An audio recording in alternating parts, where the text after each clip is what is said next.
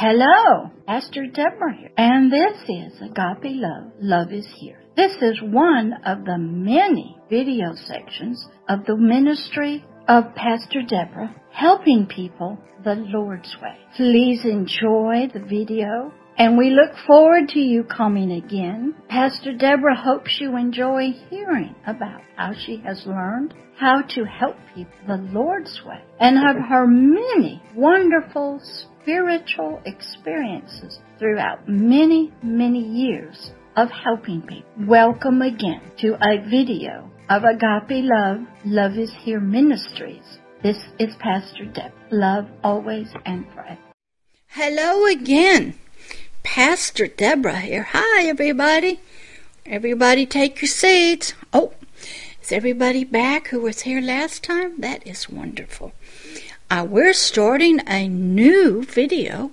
We're still in Isaiah 61, verse 8. And this is the part of it where it says, "And I will direct their work in truth." We had just finished up the little section of verse 8 where it said, "I hate robbery for burnt offerings." And we learned about robbery and a thief and what was stolen, and we prayed a prayer. And so let's begin this one of the global teleministry of Pastor Deborah of Agape Love, Love is Here Ministry. Let's begin with prayer. Father, we thank you once again for those who you have drawn, and you are directing their work so that they may come to you, hear your words of spirit and truth, and learn. Help them, Father, to see the light of your truth and your love. Amen. Let's begin with Proverbs 25:2. It is the glory of God to conceal a thing, but the honor of kings, that is us, all of humanity, is to search it out. Search out this matter. So let's begin. In verse 8, where he says, "And I will direct their work in truth," it came right after him telling us how he hated robbery for burnt offerings. Now he's going to keep talking to us. He's going to tell us how he is going to direct us in this work we're supposed to do and in truth. There's going to be some good stuff in it. I got a great story to tell you about myself. It's kind of funny because most of my stories some of them are funny. You wouldn't believe it about Pastor Deborah, but it was. But we'll get to that later. Let's read. All right, so he's telling us now, I'm going to direct you. Because, little babies need directing. And we don't know where to go. And if you want to learn a little bit about that, if you'll go to the video blogs, there's some stories on there about a little one who's on the path. He's walking with his father. And they're talking and walking and talking. Go watch those under the video blog section. Also, if you go to the section called Story Time, you'll learn a lot more about this God, this Father of Isaiah 61, who's talking to us. And he's got a story to tell for sure. He was stepping out of his closet. A lot of people understand that, because he was very lonely. He was just one. Can you imagine just being one of you? And there's nothing else? So it's great, called Story Time. All right. Verse 8. "And I, the Lord, your righteous and glorious deliverer and judge and healer, the Lamb of sacrifice, your Father, your neighbor, the righteous one of your ancestors, of your very beginning, will come to you, no matter where you are, and I will direct your work out of captivity and back into the path of life, and then to help you, to renew you, to redeem you, to restore you. Your ancient, long-forgotten work, the deeds I set for you to do in spirit and in truth. When you're first set free, and all of Isaiah 61 has healed you and helped you, you don't know where to go. The whole world is out there. Which path do you go on? Who do you travel with? Where does the road lead to? Where is my destination? So he said, I'll help you. I'll direct you. Don't worry. I will direct your deeds. So let's pray. Well, what do I need to pray for? Because we need some help. Dear Father, help us to worship you in spirit and truth. 2, help us, being your spiritual offspring now, your children, made and recreated in your eternal image and after your likeness, to learn about you so we can learn about ourselves. Help us to look into your eyes. Listen. Model for us, Lord, who we are, so we can learn. Father, continue renewing our spiritual heart to know ourselves and to become one with you, so that we can spiritually work with you in partnership in all the realms of heaven and on earth. Father, reordain us, all of our spiritual royal priest that we were to be, unto you and unto all the world and its creatures and humanity. Father, also recrown us as kings and shepherds from the kingdom of heaven, freely given to us once and freely returned to us. Help us, Father, to show this kingdom on earth through signs and wonders. Help us to wield correctly the kingdom of God, your influence, through prayer, through deeds and actions, so that others will believe in you. Father, relight your spiritual candle that's in us to be a bright, shining light, a voice of you, your very word of God, of spirit and life itself. Father, help us to relearn the law of agape love. Help us to develop our image and likeness of you, our Father, and of you, our Mother, agape love. Help us to understand, to learn your righteous judgment that you brought against lawbreakers, traitors, and treason. Help us to understand why so many evilness is happening on planet Earth. Help us to know why sickness and disease is here. Help us to understand who is behind it all and why it must come. Father, help us to understand your authority and your dominion. Direct us in these paths that you have for us. Father, help us to understand your glory and our spiritual life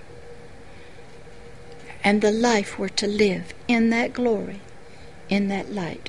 Help us to free our spiritual will to be fully free in you, and for it to produce the fruit the thoughts, the images, the concepts, and to clean our sanctuaries out, and then produce the fruit of our lives, of our thoughts and ideas and concepts of life and truth, your image and likeness. Help us, Father, to receive and gain the spiritual inheritance, the kingdom of heaven that you have prepared for us since before the foundation of the world. Help us to grow and mature so you can release us with the inheritance as you have done Pastor Deborah on earth. Help us, Father, to understand this inheritance, why it's needed, why the earth needs it, why humanity needs it. Help us to understand the world as it is now under this God of this world. Direct us in the path so that we may know truth and righteousness. Direct our work, Father, for all the ages and the newness to come, that we will understand what we're to do in the new earth and a new age that is still before us. Father, help us. We have lots to do for you. Help us to work with you in partnership. Help us to find the right paths and not go astray to the left hand or to the right hand.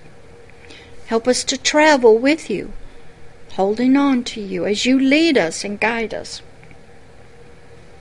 so that we may grow and develop, become all you desire. In the name of Jesus, amen. Father, tell us more about yourself. Listen, children, I will direct you, your work, to find me and yourself. I will lead you, guide you into all truth, for it is the only truth. For it is only my truth that you find and you believe in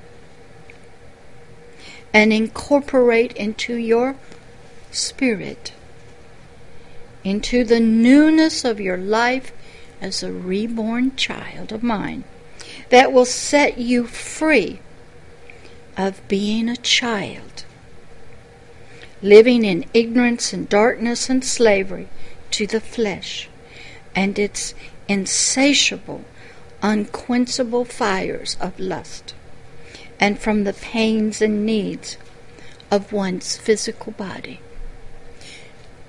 Little ones, your spirit must grow. It must learn. I must direct you in the paths of righteousness and truth. Then we will work together to free your soul, for it lives in ignorance and it is bound to the lust of the flesh. And I will shine my light into your body to bring healing when you believe. Hear some ancient words about this guiding, this leading and directing. This Lord will do in truth for us, for all of humanity, spiritually. Psalms 11:7. For the righteous Lord loves righteousness, his glorious, loving countenance, his face, his heart, it does look upon the upright. That's us, who are now new creatures in Christ, born again, born out of that flesh. Hebrews 4:12 applied. We're severed. Come out of our cocoon. We're brand new. A new creature. No more that worm that went into the cocoon, but a brand new creature that's never existed. That's who we are now. So he's going to help us, and he's going to direct us. And he has applied this Isaiah 61 to us. Job 36:7. How excellent is your loving kindness, O God. Therefore the children of men, flesh creatures, put their trust under the shadow of your wings. We're going to be walking under his wings, just like a little duckling, a little chicken with its mama. 1 Peter 3:12. For the eyes of the Lord are over the righteous, and his ears are open unto their prayers. But the face of the Lord is against them that do evil. He is not looking at your soul. Your soul's an evil thing still, no matter how good it intends to do things. He's only after your spirit. And from there, we can work on the soul. But some people only get the chance on their deathbed or in hell to get their spirit saved. That's what's going to live. You'll get a new body. If we can get your spirit reborn, the spirit will get a new body to live on a new earth. That is no problem. So let's define a few words for us. The word direct means to give, to put, to make, to add to, apply, to appoint, to ascribe, to assist and assign, to avenge, to bestow, bring forth, to cause to change, to connect, to restore. Remember, Pastor Deborah loves definitions. Me and my Webster's Dictionary were very close. In fact, it is my son's 8th grade dictionary he used. Please get a dictionary if you can. If not, ask the Holy Spirit to define the word. He'll show you through nature, wherever you live. You don't even have to have the written word of God. A lot of people want a Bible, but a lot of people can't get them. Pastor Deborah has no money to give you in a Bible. I have no Bibles to give. There are free resources, but if you can't get one, he will teach you from nature. It is explaining himself. He'll teach you through insects and trees and fruits and winds and water, lack of water, through the dirt, through the bugs, through your own biological body. He'll speak if you are seeking answers. The word work means 1. Wages, work. 2. Reward. 3. To do. 4. Deeds. 5. Beliefs, to ordain. The word truth means 1. Stability. 2. Certainty. 3. Truth. 4. Trust, worthiness. 5. Assured. 6. Establishment. 7. Faithful. 8. Right. 9. Sure and true. 10. To build up. 11. To support. 12. To foster as a parent. 13. To render or be firm or faithful. 14. To trust or believe. 15. To be permanent or be certain. 16. To be certain. 17. To go to the right hand. 18. Assurance, believe. 19. Established. 20. Be faithful. Of or continuance. 21.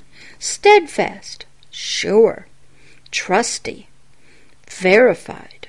22. Trusted, trustworthy.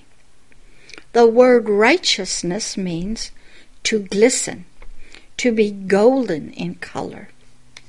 The word eyes mean a fountain, outward appearance, countenance, face, favor, knowledge, presence, and sight.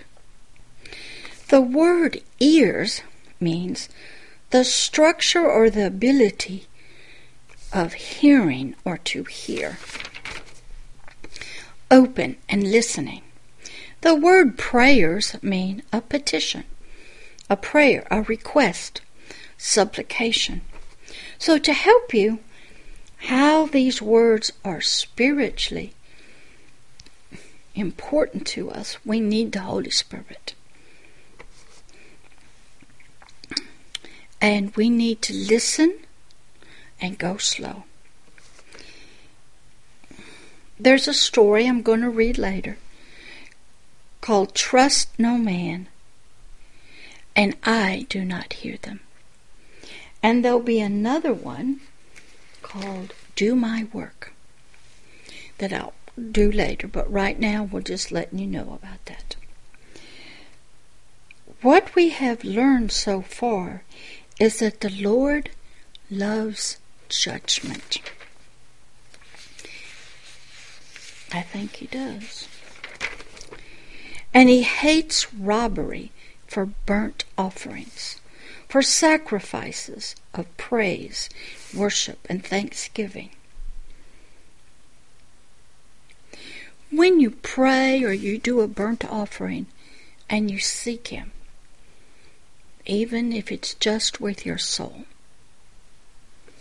usually we're asking and we're seeking from Him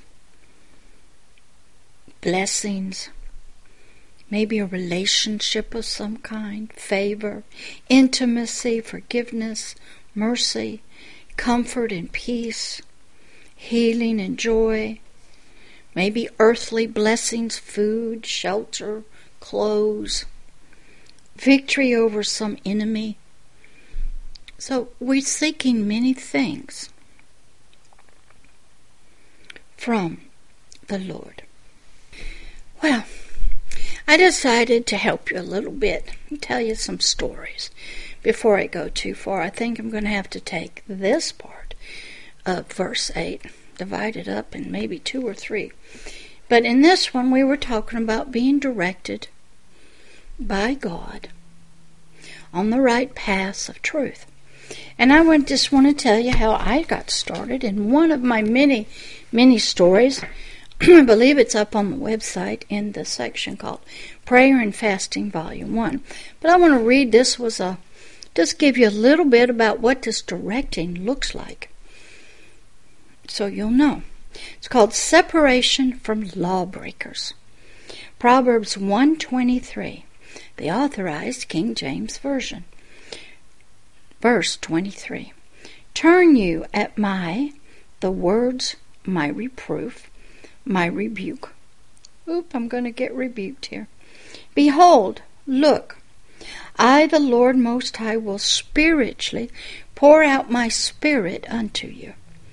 Oh, Pastor Deborah, I, the Lord, will spiritually make known, reveal, and bring into spiritual light truth of my spiritual words of spirit and life unto you.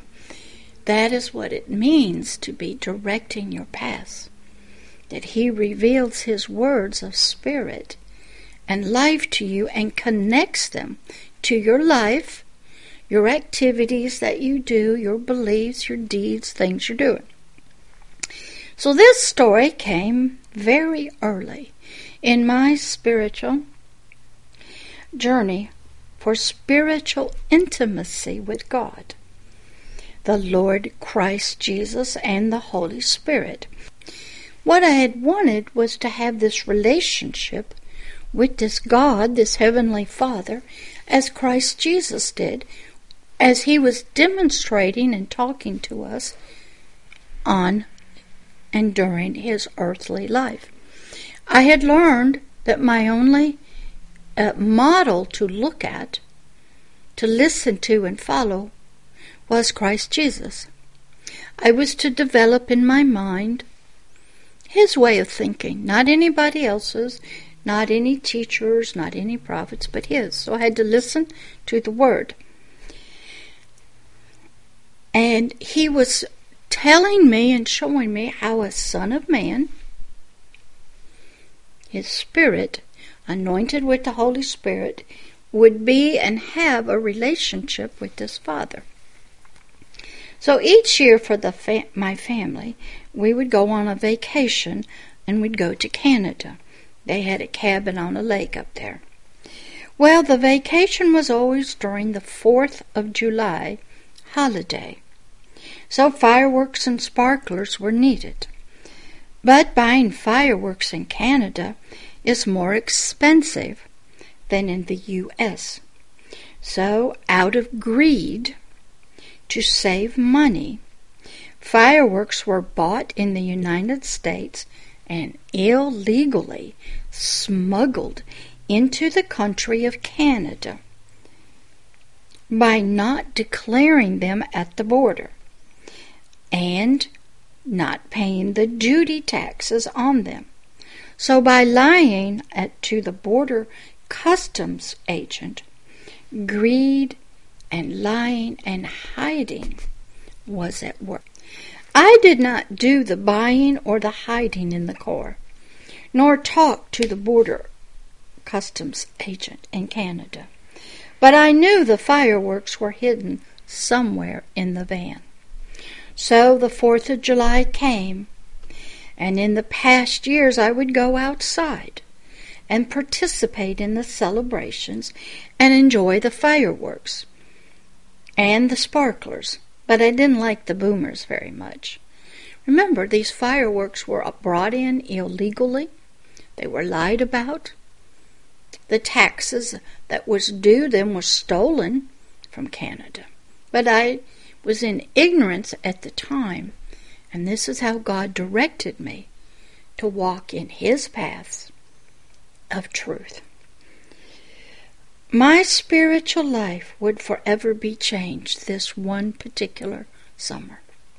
As the 4th of July celebrations were getting started outside in Canada, the Lord clearly spoke to me and said, I could not participate in the activities, nor enjoy the lights.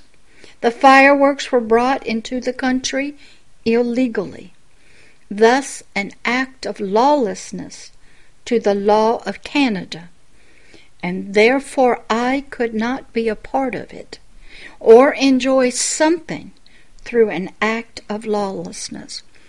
Now, if we take that in today's world, if you come into a country illegally, smuggled in, break in, cross by boats, come in, illegal, you're lawless, and you have no right to enjoy the pleasures of that country. It was an illegal act. Doesn't matter the reason, doesn't matter why. These were what I was learning this summer on the 4th of July. It wasn't only about fireworks. It was about getting jobs, lying on your resume, marrying somebody you didn't love, telling somebody you loved them when you didn't, only marrying somebody for money and prestige, breaking into people's homes to get stuff, lying to the public if you were a politician, stealing their money. These were all acts of lawlessness, and they would not be tolerated on this path of righteousness that Pastor Deborah was trying to get on to help people the Lord's way. So God picked something that I knew about, that was in my life, very direct, connected to me. These stolen, illegally brought into Canada fireworks. So I did not go outside or even look out a window to enjoy the sparklers or the fireworks. No, instead I went upstairs to my room, closed the door, put on my headset for 2 hours at least. I just kept my eyes closed and danced, bowed my knees in prayer, and laid on the floor in worship. God was teaching me. He was directing me. He was showing me a powerful spiritual truth that when you know of, participate in, now I didn't put the fireworks in there, but I knew they were there. If I wanted to help people and be in righteous relationship with Him, I could not have any pleasure out of it, could not participate in it. You see, if I was to have the spiritual desire of my heart to be one in spirit with the Heavenly Father, as Christ Jesus was, I had to spiritually take a test, pass, and learn to love and obey law. All law I had to love. Somebody's Tuesday, so on my computer's talking to me, just ignore it. Even every earthly law, whether it was the speeding laws, whether nowadays it's telling you to wear a mask, keep your social distance. How about the drinking and driving laws? How about the laws of life? We try to save the elderly, but we don't care about the little ones in the womb. Some countries will do forced harvesting of organs. Kill people to get their organs to make money. So I had to learn a valuable lesson about loving law and what lawlessness meant. I had to become obedient and to love law. I could not even partake of activities and celebrations that come from acts of lawlessness, not even fireworks. I could not go over the speed limits. I had to obey all. Obedience was my protection from Satan and death.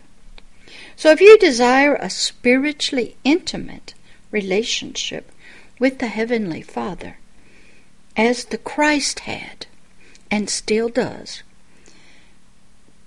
and you must become a lover of law and become obedient to it. A fear, a respect of law, both for the kingdom of heaven and man's earthly laws. You cannot be lawless and be a spiritual man and soul, for you will be called a lawbreaker. And you will not get to become one spiritually with the Heavenly Father. Oh, you'll be one spiritually with the other God, the God of this world, the God of Satan, the adversary of God. Your flesh and your body love lawlessness, and your spirit will go right along with it. You'll have no conscience about it. It is seared. You will think evil is good and good is evil. But I didn't want that kind of thoughts. I wanted to be on the right path. So I had to take this test. If I wanted to be one with this God, be blessed, to keep death at bay, to be able to speak to the winds and the thunder, to help people, I could not participate in lawless activities. So I learned that the Heavenly Father is the spiritual lawgiver. You will be in His courtroom, for He is the judge of the universe. He and His laws of spirit and truth and the spirit of life will be presiding over you and your disobedience, and Satan's legal request to attack you and destroy you through death, sickness and disease, enslavement, entrapment. They will be there on the other side, waiting for the judgment. Death, the spiritual separation from intimacy of the relationship of the Heavenly Father. Separation filled with guilt and shame, a seared conscience, lust in the heart of Satan, what we just learned about in part 4. Death in all areas of one's life, and then eventually your earthly life. Death is a part of this world. The earth will speak against you. It has rights. It has power. When viruses and diseases are released, death is at work. It only knows disobedience and lawbreakers, and it will do its work. So I became very physically and spiritually aware of and loved law. I also became very aware of lawlessness. Obedience became paramount to me. And I began seeing disobedience everywhere. Not only in my own physical and spiritual life, but in the physical and spiritual lives of others. To help one understand the spiritual lesson that I had just learned many years later in New York City, New York, in the United States, I was tested again to being obedient to law, man's law. It's called The Red Man and the White Man. This story came about suddenly and brought such great sadness to my heart. My son and I were visiting the city of New York City, New York, and walking the streets. As we came to a side street, and boy, were there lots of them, there was always an electronic sign that either would show a red man for stop or a white man to walk. The red man was the legal, lawful symbol for us, the walkers, not to cross the road, the street, even if it was a side alley, so we would be safe and for order. The white man was the legal, lawful symbol for us, the walkers, that it was now okay to cross the street for safety and order. I was shown the lawlessness of the people at each and every street. Even when the red man symbol was on, people still crossed the street. Though there may not have been any cars coming, just a little side alley. But I knew that the city had spent money putting up those signs. They cared deeply for law and order and safety. And they were not doing it to hurt me or constrict me or make me a slave and keep me from not being free. No, they really loved me, and this was their way of showing it.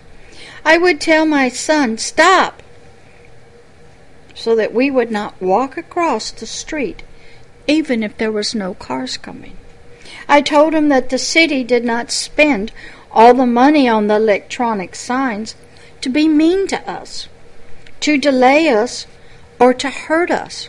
No, they spent all that money, one, to keep us safe and to get everyone to their destination. Two, to keep order and prevent chaos and confusion and disorder from occurring. You can see that in some movies. The one I just watched was a Bruce Willis movie. I think it was one of the Live Free or Die movies where there was a fire sale. And these people changed all the red lights to red and all the green lights, and it was a mass confusion. You'll see that everywhere. Then when you watch Captain America, and he's trying to give, in New York City, the policeman some orders how to set a perimeter, the policeman got angry because he was given orders by this Captain America, and the Captain America said it's to protect the city and to fight back. And so law and order is a good thing. And so the city did not want this disorder from occurring on the streets for both pedestrians and cars, taxis and buses. 3, to prevent death and destruction.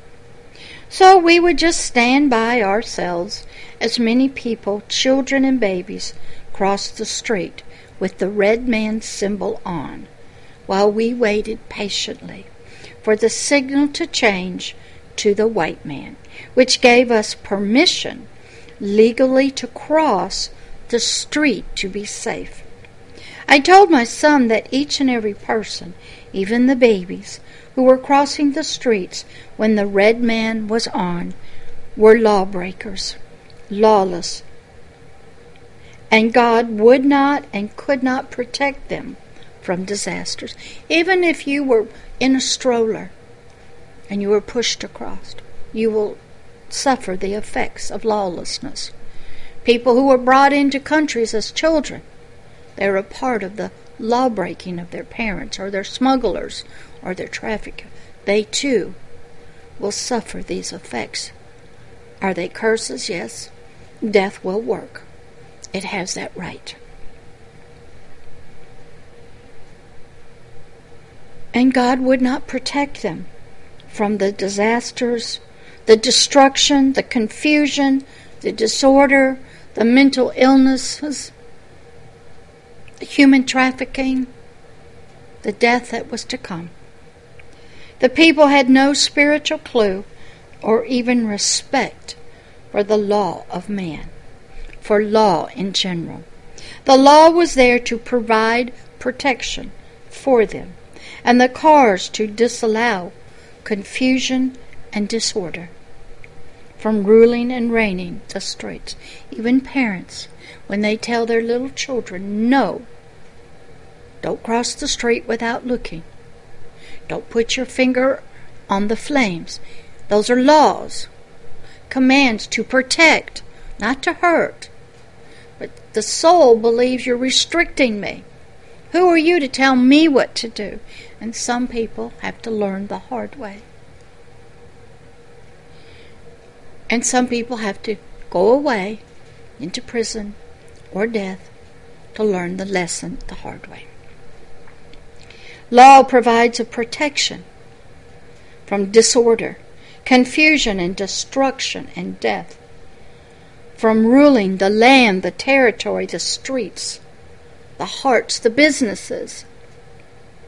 So when one is lawless, doing illegal things, one is not protected by the God of the kingdom of heaven. He won't even be protected from the God of this world, from Satan. Believe it or not, Satan loves law. You obey me or you die. It's just that simple. You want blessings? Obey me or you die. I'm flipping my pages here to see where I'm at. The Heavenly Father, the God, the King, the ruler and the judge of the kingdom of heaven, is a God of law, not lawlessness. No one of illegal activities, not one of illegal behaviors. Now, Satan has a lot of illegal behaviors, but he is a God of law. Let me tell you. You break his law, he kills you. It's that simple. He won't tolerate it unless you can give him another sacrifice of blood. Buy your way out. Make a deal with him. But somebody will die. I found that out a lot when I was working with multi-generational Satanists. If they got saved, somebody's going to be punished. May not have been then because their breeding was accurate.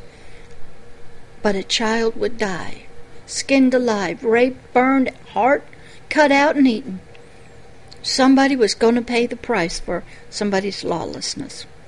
Pain and torture, mental illness is a pain and torture. You're breaking laws. Being locked up in prison, you broke a law. Going to jail, you broke the law of man.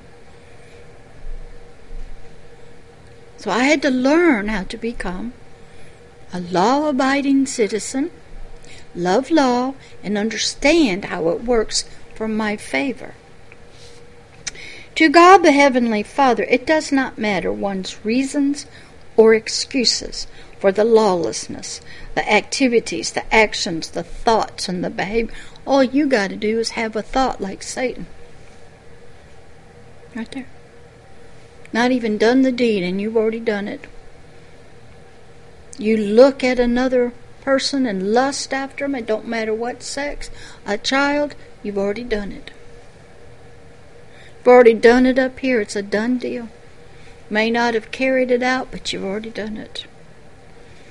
When we see your behaviors, your actions, they're just the physical body carrying out the soul's heart, thoughts, ideas, concepts. It's already done up here.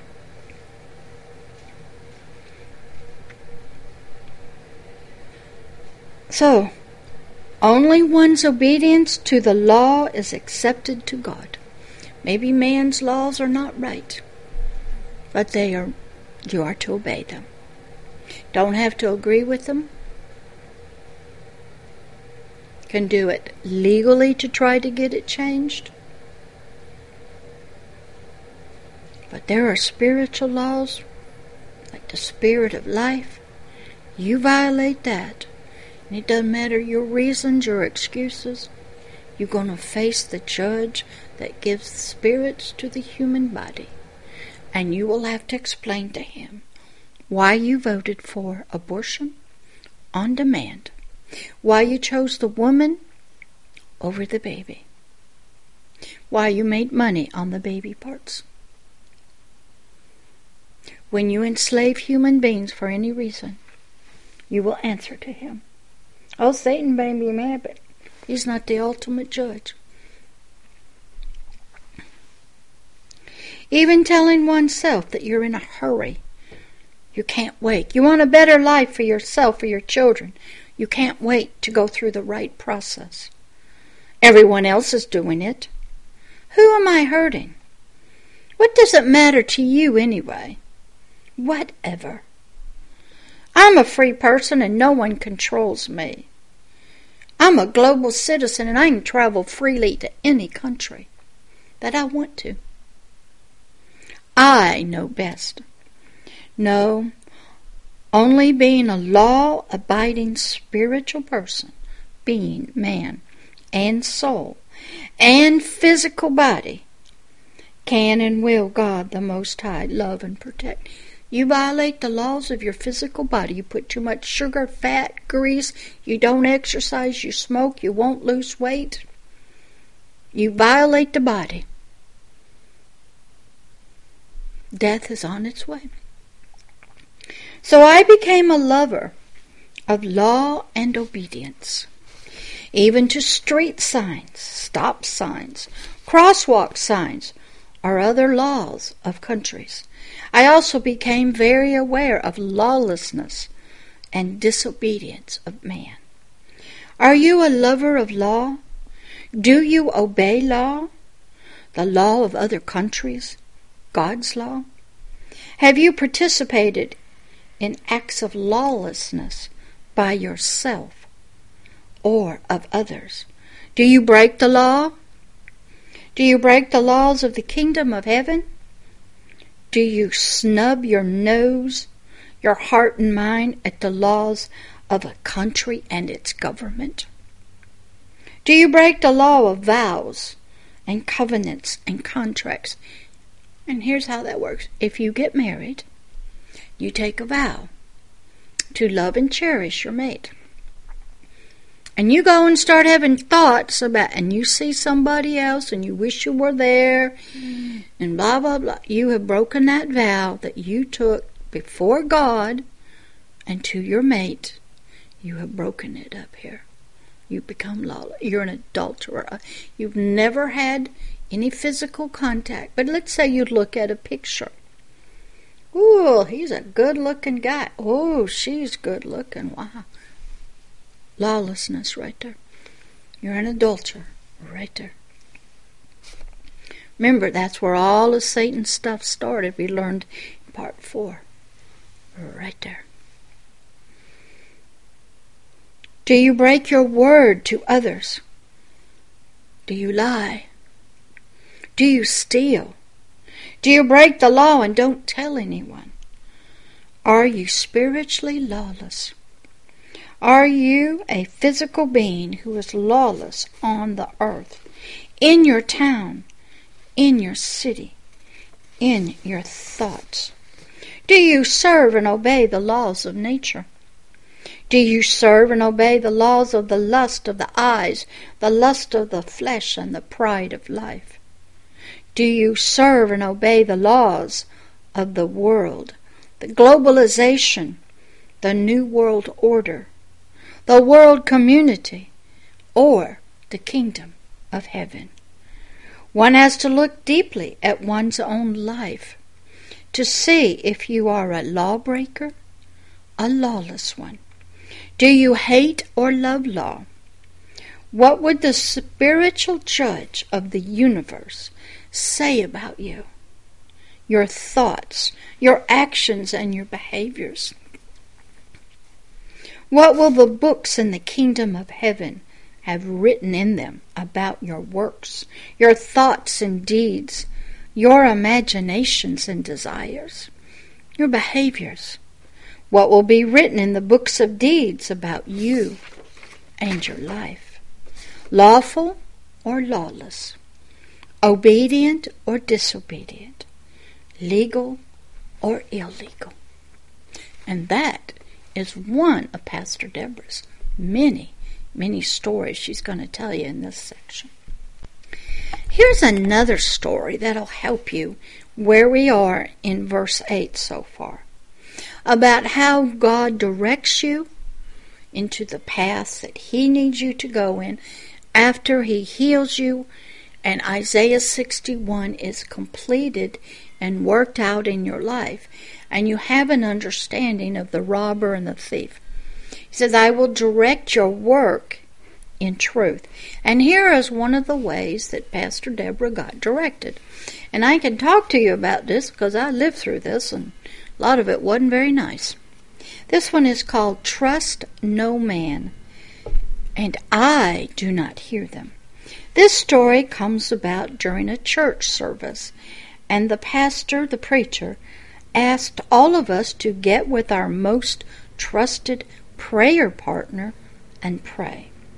I heard the Holy Spirit say to me, trust no man. I did not get a verse or chapter, just trust no man. I knew that was the Word of God.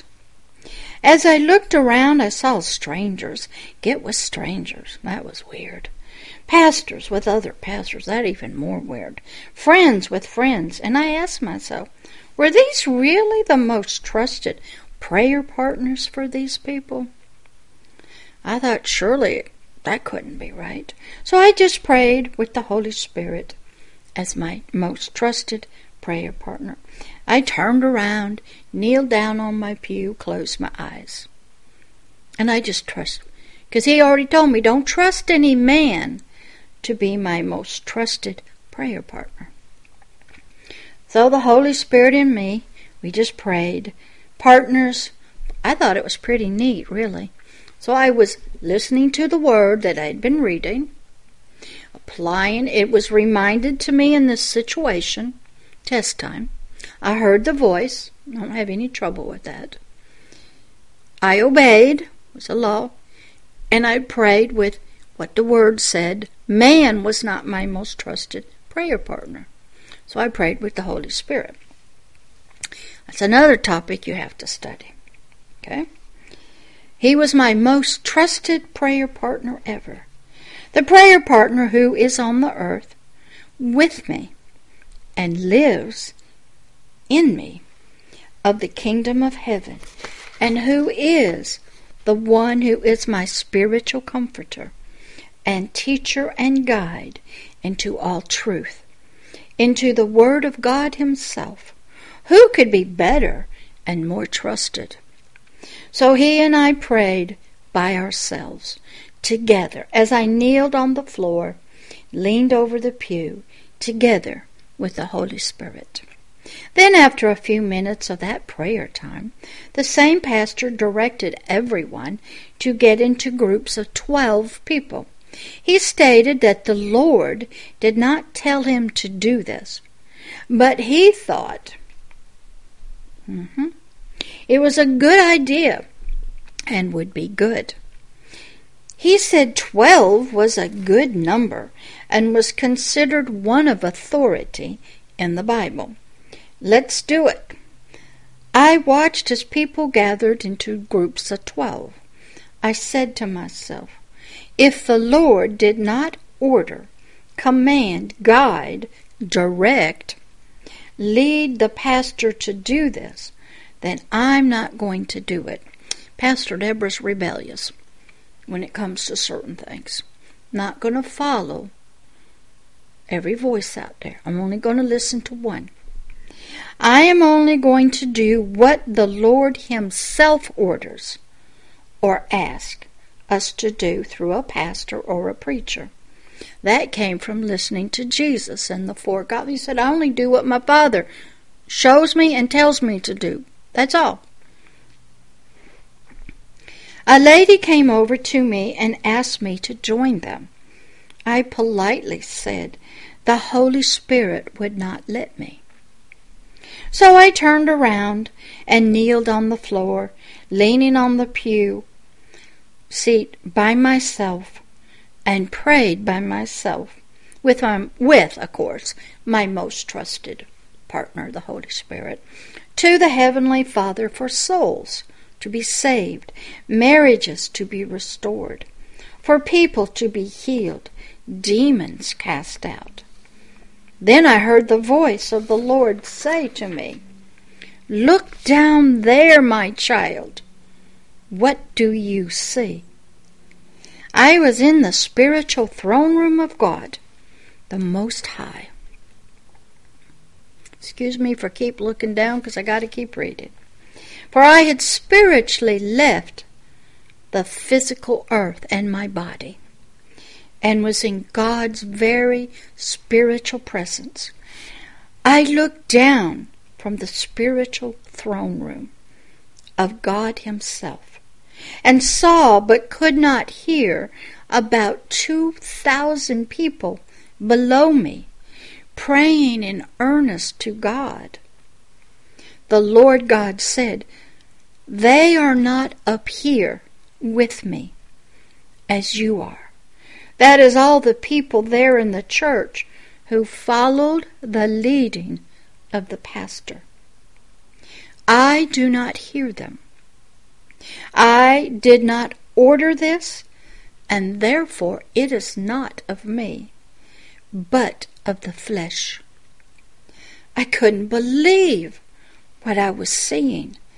2,000 people in the flesh.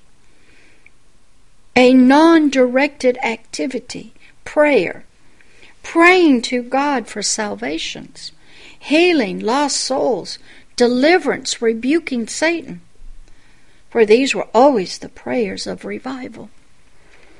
These 2,000 people were believing that they were doing God's will and that their prayers were being heard, and therefore God would answer them. My spiritual life and understanding took a huge step of growth.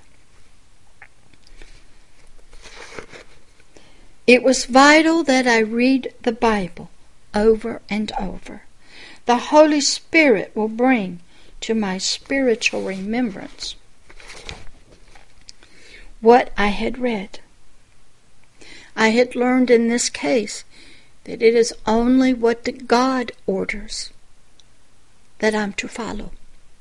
Anything else was lawlessness and of the flesh, and he was not obligated to hear it, answer it, and have any contact with it. That was a hard lesson that day. My heart was sad. I believed all those people in their hearts believed God was hearing them. But he wasn't, and he didn't have to answer their prayers. They followed another voice, the pastor, the voice of the flesh, not the voice of the Holy Spirit. Later on, I ran into a few people who did as I did. They stayed on the wall by themselves praying. They didn't join a group. They too heard the voice. But that was not of God. But I had to believe and be willing not to follow the herd, even under great pressure, anywhere I was, the church, school, in the family, in ministry, out in public, anywhere. We are so spiritually ignorant of the words of spirit and life, and that our prayers are not heard. We follow man and flesh. We break the law of spirit and life. We don't even know the laws of the kingdom of heaven. We don't follow God alone, not God's word alone. We cannot stand up under pressure from the herd of the flesh and man. Peer pressure is so strong and intimidating, and therefore our spiritual, intimate relationship and protection and blessings with God and His Word is dulled, it's disobeyed, it's annulled, it's not happening. It's underdeveloped in our spiritual hearts and minds, fruitless and void of righteous spiritual fruit. And our spiritual hearts and minds and souls are deceived, and our prayers go unheard and unanswered. I learned that day to not follow man, even a pastor or a preacher. I learned that only the Holy Spirit was my most trusted prayer partner ever. I learned not to follow the herd no matter what. I learned to walk alone in prayer with the Holy Spirit and to be in the Spirit. I learned that to be in the will of the Heavenly Father, and I would pray only as He directed me to pray. My prayer life was different from that day forward, even to this day. I had many opportunities to follow the herd or go it alone, with just the Holy Spirit and the Word of God. I passed every test, every trial, every pressure from the herd, and still do. I was becoming more and more just as Christ Jesus was during His earthly life. I was developing the full mind of Christ, a lawful, abiding mind, in my spiritual heart and mind, and learning how to live from that foundation. I was growing in the word of law. I was a law-abiding citizen. Here's another story to help you understand being directed by the Lord in truth. This one is called Where Two or Three Are Gathered in My Name. This story is based on the scripture of Matthew 18:19 through 20, and 1 John 5:7 through 8. Matthew 18:19 through 20. These are the red words of Christ Himself speaking to us. Again, I say unto you, that if two of you shall agree on earth as touching anything that they shall ask, it shall be done for them of my Father which is in heaven. Verse 20. For where two or three are gathered together in my name, there I am in the midst of them. 1 John 5:7 through 8. For there are three that bear record in heaven, the Father, the Word, and the Holy Spirit. And these three are one. Verse 8. And there are three that bear witness in earth, the Spirit, the water, and the blood. And these three agree in one. Well, one evening while I was walking my dog, Puppy was his name, I asked the Heavenly Father a question. I said, Father, you know we are told in church to get with someone and have them come into agreement with us. So all your words of Matthew 18:19 through 20, and 1 John 5:7 through 8 can be fulfilled and our prayers answered. Well, you know, I spend a lot of time by myself, at home, in my car, in hotels, walking, etc. And if something happened to me, I would not have anyone to come into agreement with about my situation. It might be life or death situation on my hands, like mine. So who would be there for me to come into agreement with, so my prayers would be strengthened and heard? I heard the voice of the Lord say to me through the Holy Spirit, I'm here on earth with you, for you and I make two. And if you come into agreement with me and the Holy Spirit, the Word of God will be fulfilled. I am your teacher and comforter on earth, and I am living inside of you, and I am always with you wherever you go. You and I together make two in agreement. Wow. Such spiritual revelations. I was being directed. My path was being directed according to verse 8, in truth. Well, that sure made sense to me, and it really opened up my spiritual understanding. I was not to be dependent on another human being to get my prayers answered or strengthened. I was to be 100% total in fellowship and dependent, and coming into agreement with the three that bear record in heaven, the Father, the Word, the Holy Spirit, who are three but one, and with the three that bear witness in earth, the Spirit, the water, and the blood. That is a whole bunch of people and things to come into agreement to. I learned the Holy Spirit was my comforter, and that Christ, the living spiritual Word, would never leave me, and I had the most effective and trusted prayer partner with me always, the Holy Spirit. And He prays for me to my Heavenly Father with groanings and utterances when I do not know what to pray. I needed no one else. I was not to be dependent on anyone, no human. What a wonderful peace came to me. I would always have another to come into agreement with, no matter where I was or where I went. I once again was spiritually revealed, directed by truth, to be revealed a great hidden spiritual mystery of the Word of God, and that Jesus knew and practiced during His earthly life. He never prayed or asked anybody to pray with Him or to go into prayer for Him. He prayed by Himself. No, He prayed and talked with God, His Father, alone. He totally came into agreement with His Heavenly Father and the Holy Spirit.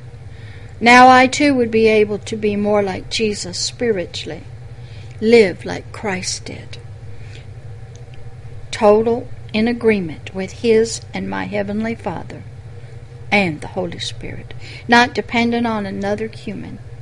The mind of Christ was being more and more developed in my spiritual heart and mind.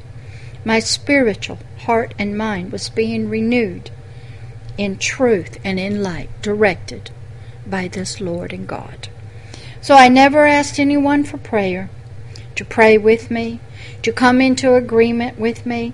I never set my faith with another's faith in one accord. No, I never do that.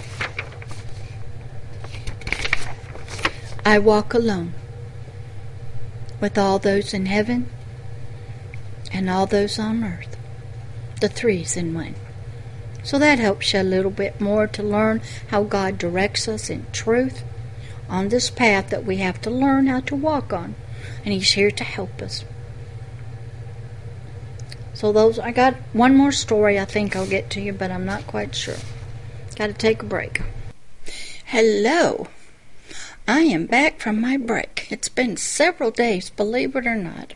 Same jacket. This is Pastor Deborah again. Different hair because I took a shower this morning. But I'm going to finish up this particular part, I think it's part 6, of Isaiah 61, part 8. Isaiah 61, verse 8. I have been typing since 6 o'clock or 6:30 this morning. Finished up a story on the prayer and fasting section called She's Mine. Excellent story. And got lots to do today. But I'm going to finish up where we were talking about sort of an introduction into verse 8, which was saying, I, the Lord, will direct their work in truth. I've told you some stories about what that looked like, but I want to tell you one that started me off. Then I'll finish it with a story that shows deeper what this looks like. This one is called Do My Work. Early on in my training and my education to learning how to help people the Lord's way, I had to be dealt with on a few areas. Most people will. And one of them is what this particular verse is talking about. How the Lord will direct us in the work that He desires us to do in truth. So listen to this story called Do My Work.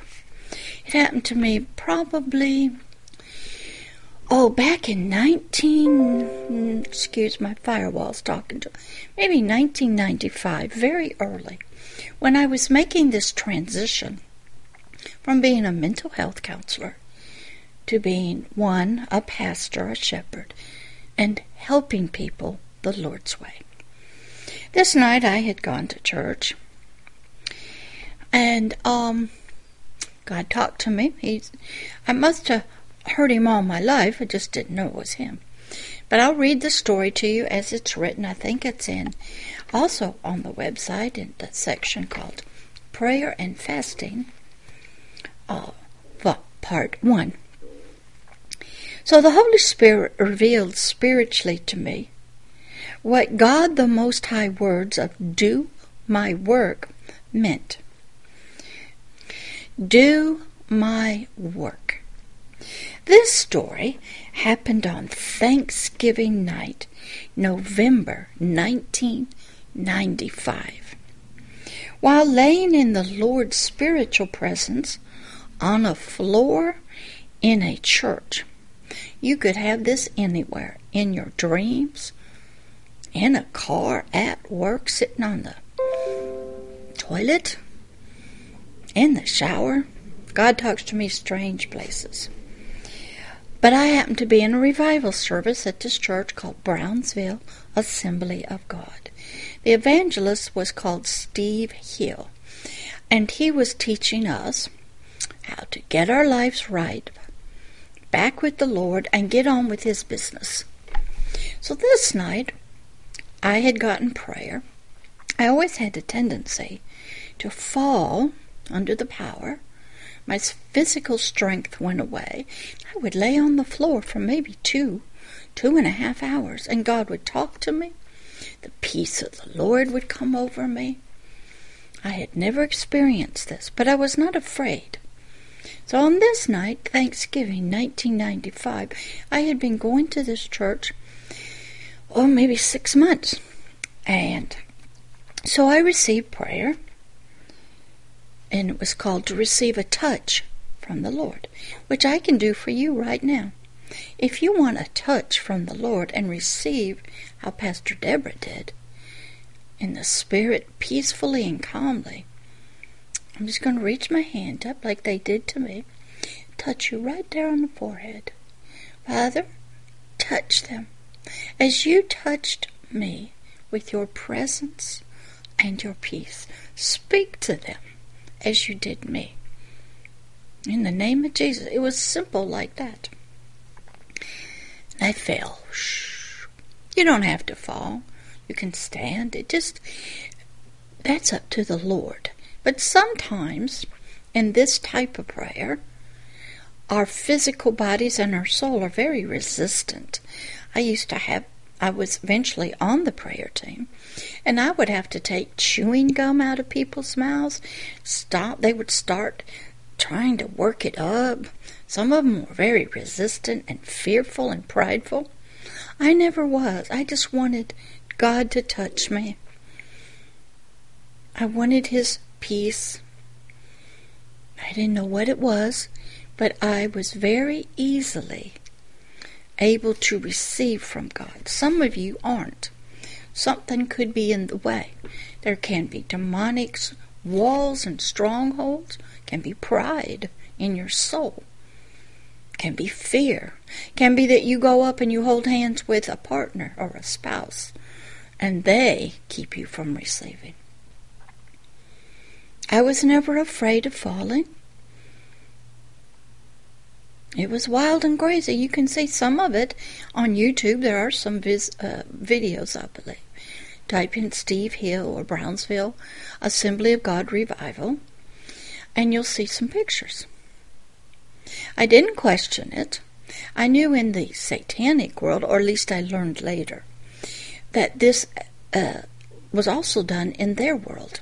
But it wasn't done by the peace, the presence of God. It was done by demonic spirits. So you do have to be careful. You have to be discerning to know who's praying for you. Now, I didn't know much about that at the time. So I had to pray a prayer that God would protect me from things I didn't want. I wanted His pure touch, not anything else. And I couldn't tell at the time what was Him and what wasn't. One little story I'll show you how that works is I had gone to a youth pastor of the church to pray for me. It was late on a Saturday night, and I stood patiently while visitors were getting prayer, and I waited my turn. And he left, and he never prayed for me, but he knew me. And I didn't learn later that this was God's hand of protection for me, because I had prayed that prayer. The next day in church, this youth pastor got up and gave a testimony that his son the night before, which was Saturday, had gotten a revelation from God. He had been playing in Pokemon. He was a Pokemon tournament master, and his parents were buying it for him, taking him there, and he got convicted that this was wrong and demonic from the Holy Spirit. Now, I did not know that at the time. I was seeking prayer from this youth pastor. But he was telling us that he too got convicted after his son told him his story. So God was protecting me from these things coming through Pokemon that wanted to touch me and wanted to take the place of God, but God, in my ignorance, just kept the youth pastor from praying for me. Because I was so willingly to be touched spiritually. My spirit was open to God. And I just thought this youth pastor that he was okay. But he wasn't. But I didn't know that. So out of a prayer of protection, only desiring the pure and holy presence of God, God protected me, even though I didn't know it at the time. That's another story of Pastor Deborah. I got so many of them, because this walk was going to be so important for God. But on this night, Thanksgiving night, 1995, I go to get prayer, just like it did you. Fall down. And it was to receive a touch from the Lord. Now, in Satanism, in witchcraft and the occult, a lot of them have come into the church and they will pray. Father, sort of we'll see it in Father, Son, and Holy Spirit. They make crosses, okay? But their spirits are not right. I'm not saying that Catholicism has wrong kinds of spirits. But these people infiltrate the church and seek to pray. And what they're trying to do is give you some of their stuff. And if you have any demonics in you, they want to take it to get stronger. A lot was going on. I had to learn all of this. So I'm laying on the floor in the peace of the Lord, just enjoying. It was the best high, the best drug you could ever get. Better than heroin, marijuana, anything. Didn't even need. And it was something that I recognized that all of the heroin addicts and those on every kind of pain pill, fearful, were seeking but couldn't find, was this peace of the Lord for their spirit and their soul. So I'm laying there and I hear the Lord's voice, which I never had trouble hearing, and I don't know why. A lot of people do have trouble hearing the voice of the Lord, but I didn't, and I still don't. Now I pray a prayer that God will help my spirit to hear Him, because that is what hears it, not my soul, but my spirit hears the voice of God. Sometimes I get a picture, sometimes just a thought, sometimes just a scripture, but no, when I get a scripture reference, I get no verse and chapter. Sometimes it's just something I watched in a movie. But I'm always, my spirit, I pray that my spirit is always attentive, alert, my ears are listening, my eyes are looking, that it's always ready to receive whatever it needs. Then the Spirit will release that, shine it out to my soul, and my subconscious mind of my soul go, and I can do ministry in that realm of the soul where the mental health counselors work, and in the spirit realm. I might be talking to somebody with multiple personalities, zoned out, knocked out, not even the right spirit in the right human body. Had that. Those are other stories. Goodness. All right, let's get back to this one. Do my work. So I'm laying there, just peaceful as ever. And His voice was very audible to me. I don't know if you walked past me, you wouldn't hear Him talking to me, because it's all in the Spirit. It's to my spirit. And He said to me, do my work, just like that. Well, I'm used to talking. So I talked back, and I said to Him, I know. Now, you got to get this attitude Pastor Deborah had then. Well, I know what your work is. Now, I'm thinking your work is evangelism, preaching, teaching, okay, Bible study. I knew what His work was, don't you? But I said, but where do you want me to do your work? I was looking for the where. See, I already knew, at least I thought, what His work was.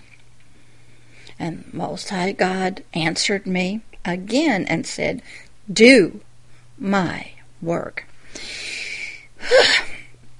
And I said again, I know what your work is, but where? See, I'm thinking of a place. Do you want me to do your work in a church? In a jail? Be a missionary? Where do you want me to go? I know what your work is. You don't have to tell me, do your work. I knew what it was. That was pride talking. Where do you want me to do your work? Now, I was trying to get answers. I was arguing with God. Boy, was He patient. I was full of pride. I thought I knew. And so do all of us. Excuse me, my nose.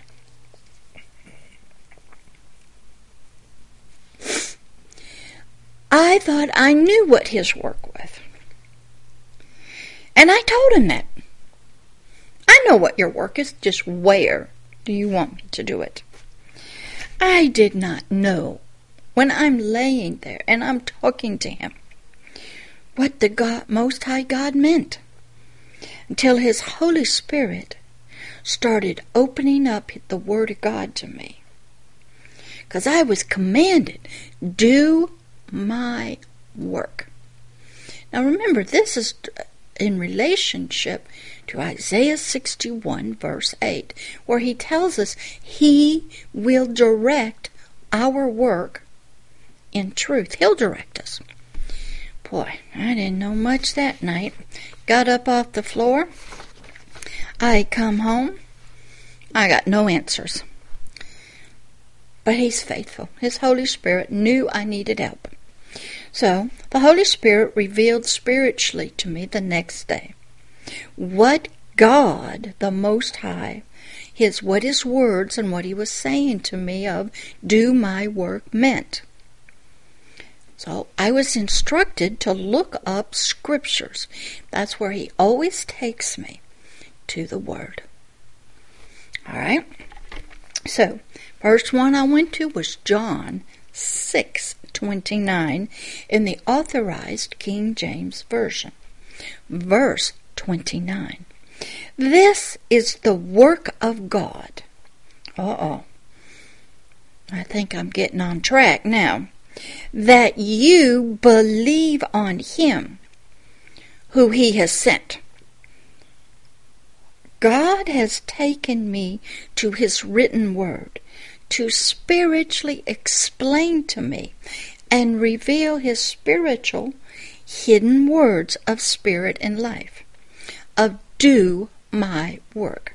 I go, well, what do you mean? Sir? I always called him sir. Huh? I'm confused now. This was the work I was commanded to do, to believe on Him who He has sent.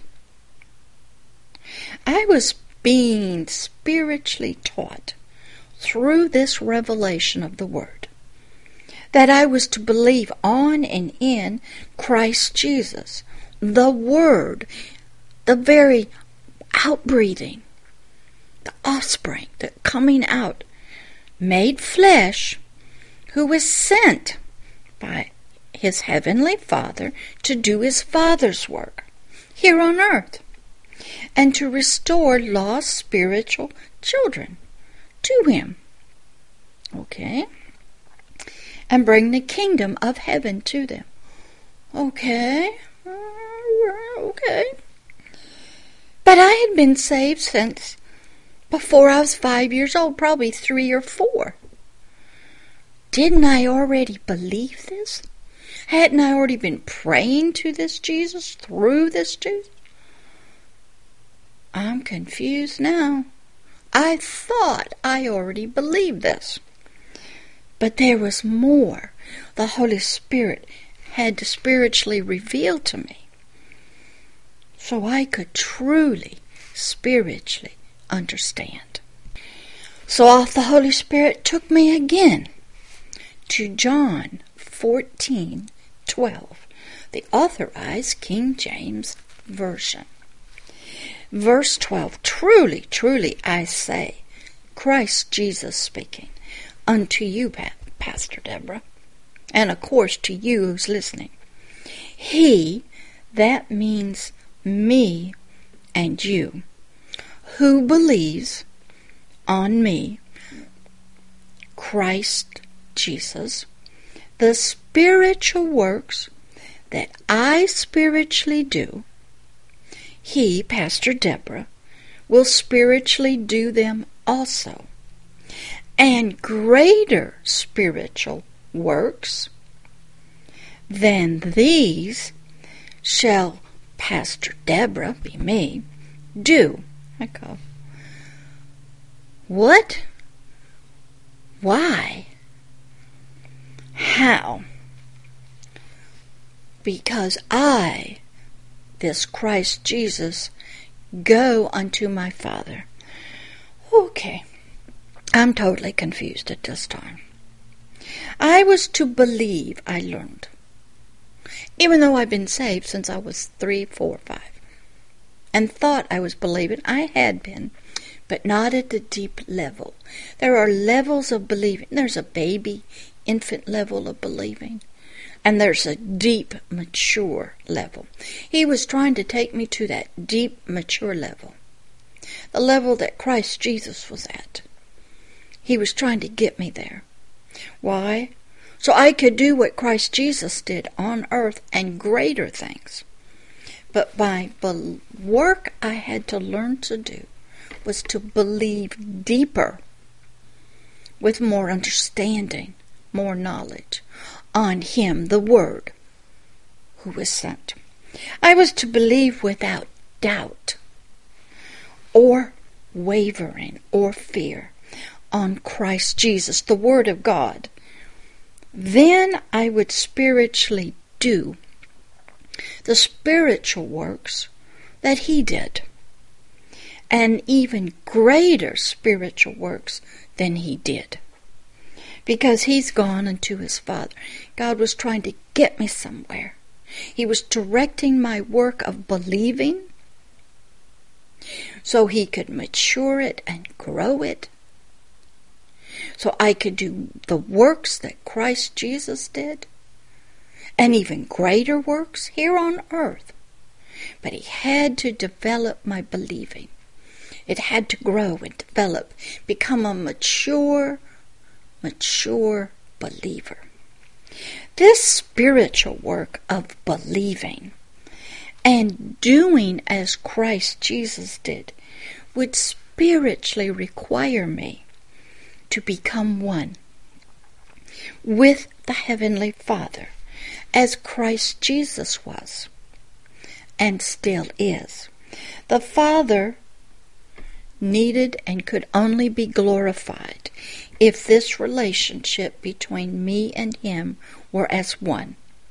If I had learned, developed, and believed and came into this relationship with him as his Son, Christ Jesus, did, then he, the Father, would be glorified and work freely as he wanted to with me, through his agape love and majestic power. He could work with me, through me, as he did with his own spiritual Son, the Christ, the anointed spiritual King of the kingdom of heaven. You see, I had been desiring a very intimate spiritual relationship with this God of the Holy Bible, who talks so much in the Old Testament, was a talking God for sure, and who spoke through his Son, Christ, in the New Testament. I had wanted to be one and as close to him as he was with Adam in the garden, where they walked and talked in the garden freely. There was no church service, no praise and worship, no song. They just talked. And then he came along with Shem, Noah, Abraham, Isaac, and Jacob, and Moses for sure, King David and Solomon, and all the prophets, and his only begotten Son, his Word himself, made flesh, got a dirt body named Jesus, put the Spirit in, Christ anointed it with the Holy Spirit, the kingdom of heaven, and this Spirit being became the Christ, the anointed King, the anointed one. I didn't know how to get there spiritually, but I wanted this deep, personal, spiritual relationship with the Heavenly Father so very much. So because I was seeking that, he could talk to me. You got some work to do. You got to believe deeper in me, in my word. You got to study my word. Doing my work is believing at a deep, deep level with me, becoming one with me. And then and only then can I do the deep things I want to do with you and through you. So I had some work to do. I did not know the price I would have to pay, and it was going to be a big one, for this very spiritually close relationship with the Heavenly Father, and to do his work as he was directing me, as in Isaiah 61 verse 8 is instructing us. I was going to get the truth was going to guide me, And it was going to be His truth. And He was going to direct my work with Him, through Him, and the work that I needed to do in myself. And it started off with me having a deeper, more mature belief in Him who He sent, His Word. I knew I would live a different spiritual life than my brothers and sisters in Christ. I would spend more time in solitude, prayer. I'd have to go to the mountaintops. Didn't get much sleep. I would have to spiritually learn how to be swift and accurate with my prayers, for people's lives would depend on it over in the kingdom of darkness, and even family members, all sorts of things. And I would have to spiritually learn how to hear God's still, small voice in every situation.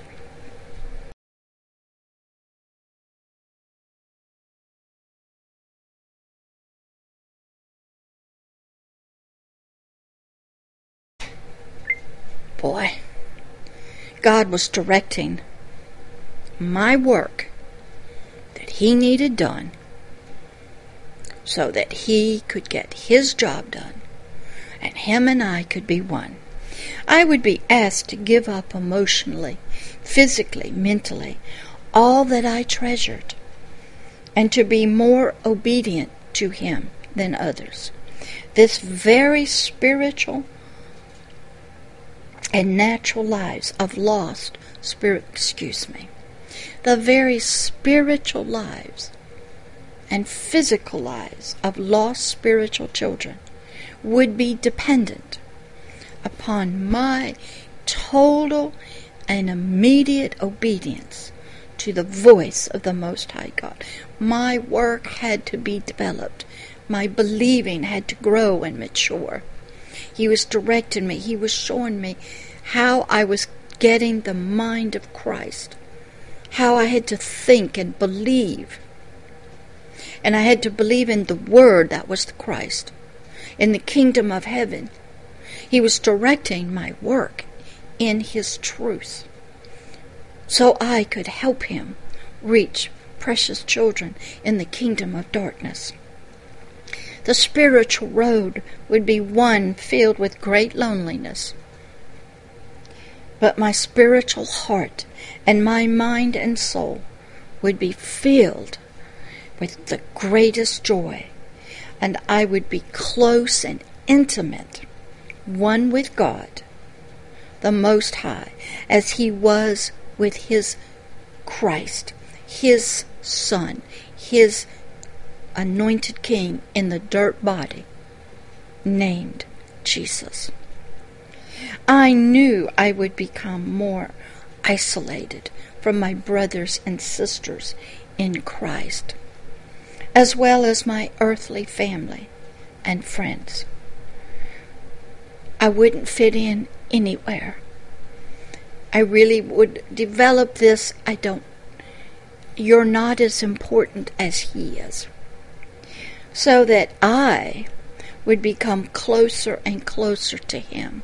He had to cut everything off from me, emotionally and out of my soul.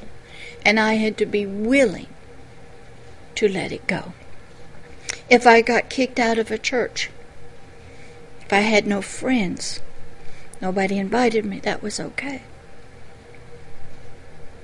I was all right with that, because His relationship with me was more important. Because it would that relationship, doing His work, was going to save people out of the great kingdom of darkness. Muslims all over the world who don't know Him yet as the Son of the living God. People in the occult and psychics, multi-generational Satanists, heavy metal music, those who are struggling with their gender identity. Anybody and everybody, every nation and all nations. So, I was being directed in the work I was to do. I would have His complete spiritual covering and protection if I chose this path, if I went this way, if I did the work He told me to do, and I believed at a deeper level, and I kept walking, going after this relationship, this deepness, this oneness with Him. All hindrances for the Most High God to spiritually move through me, as He did with Christ Jesus, would have to be removed from my soul and my spirit, and even my physical body. I would, as Jesus did, spiritually learn about and how to operate in all the 5 spiritual gifts and all the offices. I would have to learn how to be an apostle, a sent one of the kingdom of heaven, of the Most High God Himself, not of a denomination or a church, but one He sends. I'd have to learn how to be a prophet from the Most High God to His people and to others, and to those in the kingdom of darkness, and speak His words of love to them and truth. I would have to learn how to be an evangelist, one that went out and proclaimed and decreed Isaiah 61 to them, and speak about the love of God for them, to the lost spiritual children of the Heavenly Father in the kingdom of heaven. I'd have to learn how to be a pastor and a shepherd of His sheep, of His flock, His lamb, His caretaker, and even of the Garden of Eden itself on earth, and over all the resources, the animals, the trees, the wind. I had to learn to be a shepherd. I had to learn how to be a teacher to everyone at all levels. I would become one with the Most High God's spiritual ambassadors of the spiritual kingdom of heaven on earth, to the body of Christ. I would become one of the Most High God's spiritual ambassadors, an official government diplomat representing the entire kingdom of heaven on earth. You see that when you see an ambassador to any nation. They are the government. I had diplomatic immunity and protection, but mine was to this unseen realm, this unseen kingdom of heaven, here on earth. I would not be allowed to fit into denominations created by man, but would be free to go wherever the Most High God said I was to go. Maybe stay at home for years and write and study. Maybe go online now and watch a service online. Listen to webinars and Zooms. Read books. I was not attached to anything but Him. I would be on duty for the Lord 24/7.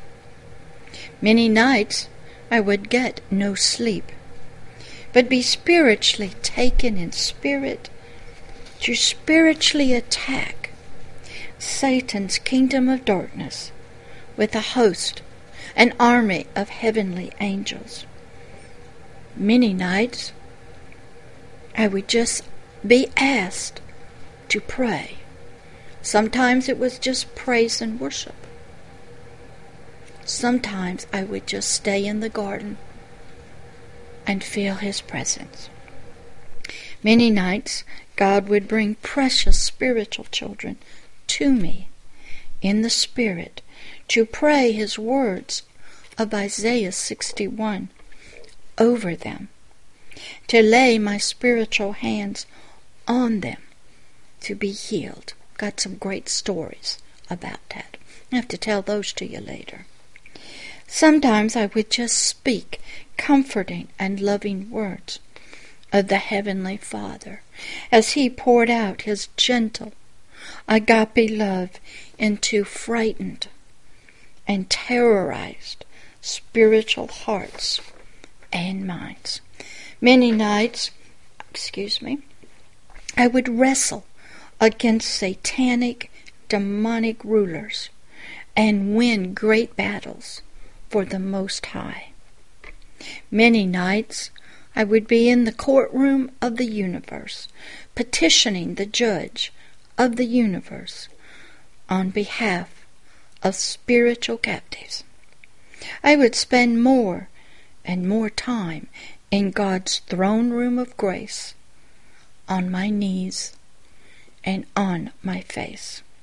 I would spend many nights standing in the spiritual gap for the children of the night, of the darkness, as Satan stood and petitioned me for the lives of these precious spiritual captives. What a road I would travel. But first, I had to learn to do His work. I had to learn how to be directed in that work by truth, and that He would direct me. He told me what books to read, what movies to watch. I had to ask, could I watch some of the strangest movies that most Christians wouldn't watch? And He said yes, and He would open them up and show them to me. I read children's books. I went and sat in board of directors meetings of transgender people. I went into transgender support groups to let them know that they were loved. There was too much suicide. I listened to them. I just sat and watched their pain, their emotional pain and their struggles. I went to churches that supported LGBTs and just loved them. I was even asked why a straight person was there. I said, because I love you. And you seem to love Jesus. But that one, they were afraid of me. They thought I might bring in some of that harsh, critical, judgmental law. I said, no, I just love you. That's all. Trying to mend bridges. I knew it wasn't the flesh I was after. I was after the Spirit. But they asked me to leave. They were afraid, and I understood that. They were trying to protect their little flock, but now that church, sad to say, is dissolved. I went wherever God told me. I went to any church He told me to go to. One church I went to, He said, you can't do any ministry. You just don't talk to anybody. Just open your spiritual eyes and watch, and I'll show you. And He did. Those are other stories.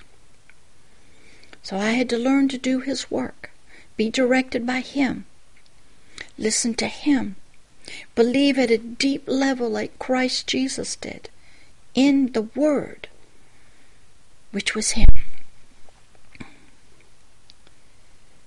What a road I would travel.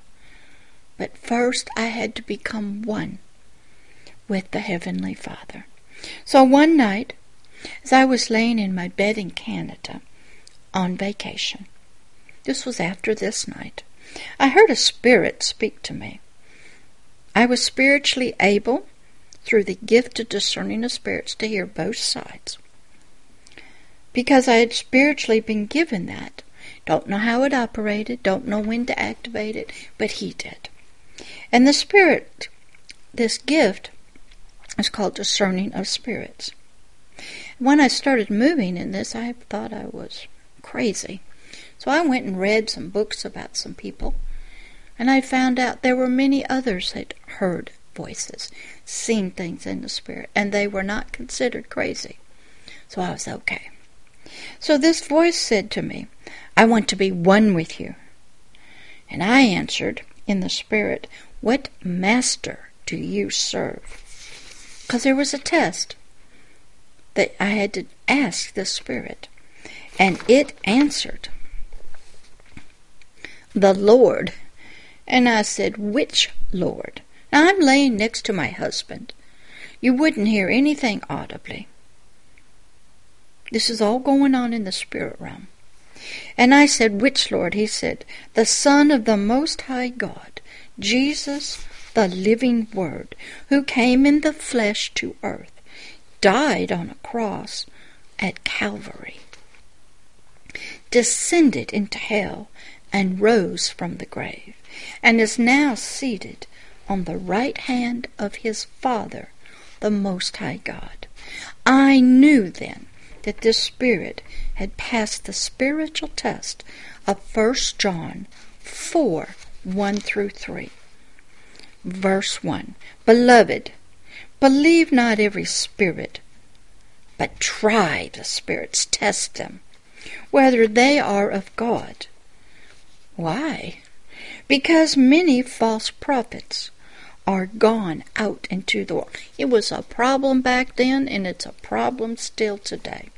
Verse 2, "Hereby know you the Spirit of God. Every spirit that confesses that Jesus Christ is come in the flesh is of God." Verse 3, "And every spirit that confesses not that Jesus Christ is come in the flesh is not of God. And this is the spirit of Antichrist, whereof you have heard that it should come. And even already is it, the spirit of Antichrist, in the world." I knew the test. I passed this one, but I failed it at another one, and that's called the garden hose. I'll get that one. That one's on the website. So you can pass a test one time and fail at another, but you learn. So this was the test. This was the work I was learning to do, being directed by truth. I had to do this work. I had to learn how to test spiritual voices with this test. And if they didn't pass it, then I didn't listen to them. I didn't continue on in the conversation, because they will come to you from the other side, the Antichrist side. And they will appear, sound like, look like, maybe your ancestors, a male or a female, a non-threatening voice individual, maybe a spirit guide, maybe just a light. But we are to test and try them before we believe and encounter them. So this I had learned while he was directing me to do his work. Upon passing this spiritual test, I said to the Spirit, "Okay." And the Spirit and I became one spirit. I felt the power and presence of the Most High God as I had never felt it spiritually before. Now, he was already in me, but he exploded deeper into my spirit. Now, this happens a lot in the occult. People invite spirit guides in. They invite their ancestors. They invite other humans and spirits. If you want to see a little bit of this, go watch the movie Ghost with Whoopi Goldberg, Patrick Swayze. Spirits go into human bodies, and a lot of dead ones are trying, but they're not the human spirits. They're demonic spirits, spirit guides, ancestors. So I knew that this was going on, and they wanted to come in and be a part of your spirit, like Most High God wanted to be, one with us, to lead you and guide you. So the Spirit and I became one. After this one, I'm going to tell you a story to finish this up, I hope. He and I were now one spirit together in one physical body. I guess it's not too crowded for him. He's sort of like light in there.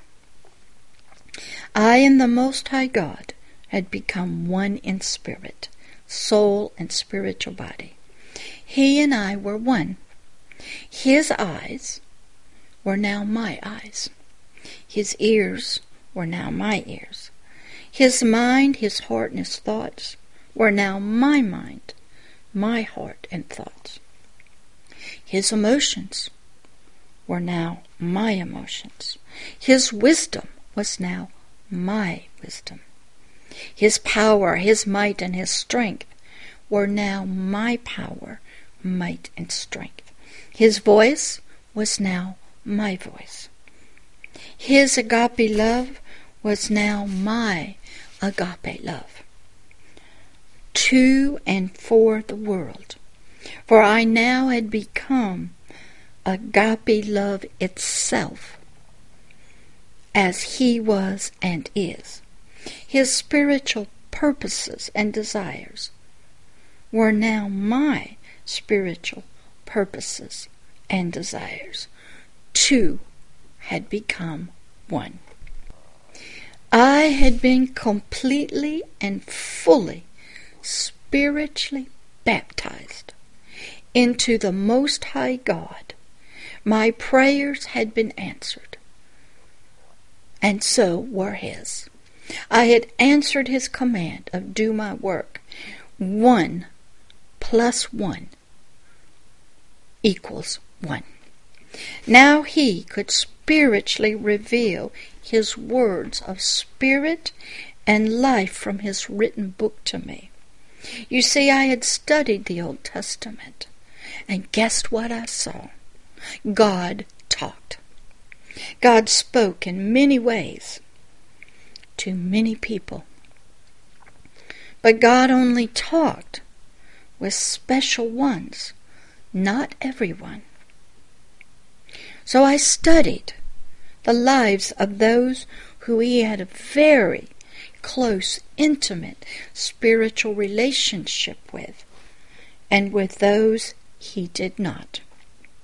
Then I studied the consequences for speaking and acting for God, as Moses did and other prophets, when God wasn't angry, or he didn't say what they were saying, or they perverted what he said to his people. That was not good at all for Moses. The people will murmur and complain and blame you. And if God is not angry at them, like he is not angry at those in the darkness, the ignorance, that's long past for him. He grew up, so to speak. Go watch the inheritance videos. You'll see. He grew up himself, and he is no longer angry at those in the darkness. And if you present that he is, then he is going to be very upset with you. God will get more angry at his own people who believe in him and yet are still children, and acting in division and hate, and will not love their neighbors no matter what, and will not forgive. He was directing me in my work in believing. It wasn't about where. It was about believing. I studied King Saul and David and Solomon, and I learned what not to do. I studied all the prophets, one by one, all the judges. Then I really studied God and Jesus' spiritual, intimate relationship they had. This relationship is vital to study and to learn about and understand if the Most High God is going to be spiritually one with you. And if your belief is to grow and mature, and you're to do his work, and to allow him to direct you in truth, that's the only way. So I studied, I learned, I observed, I watched spiritually, I listened, watched movies, went to churches, I listened. I read the Bible over. I wore out Bibles and over. And I watched the Gospel of John, a 3-hour movie on YouTube and on a disc for 5 years every Sunday, 3 hours, over and over and over. Watch the 10 Commandments over and over and over. Ben-Hur, Ruth, all of the classics over and over. Read the scriptures, wrote them out, followed the scriptures over and over. Year after year after year, still doing it. You think I don't get this place without doing that, do you?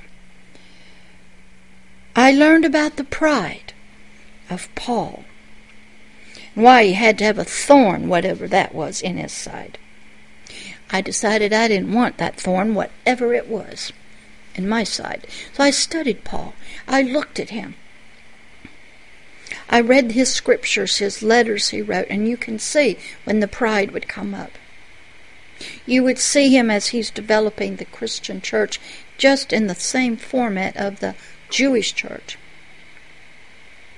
I listened to him when he was giving his testimony about how he was the worst sinner. That's pride. And then I would hear his great revelations that he got where? From the Old Testament.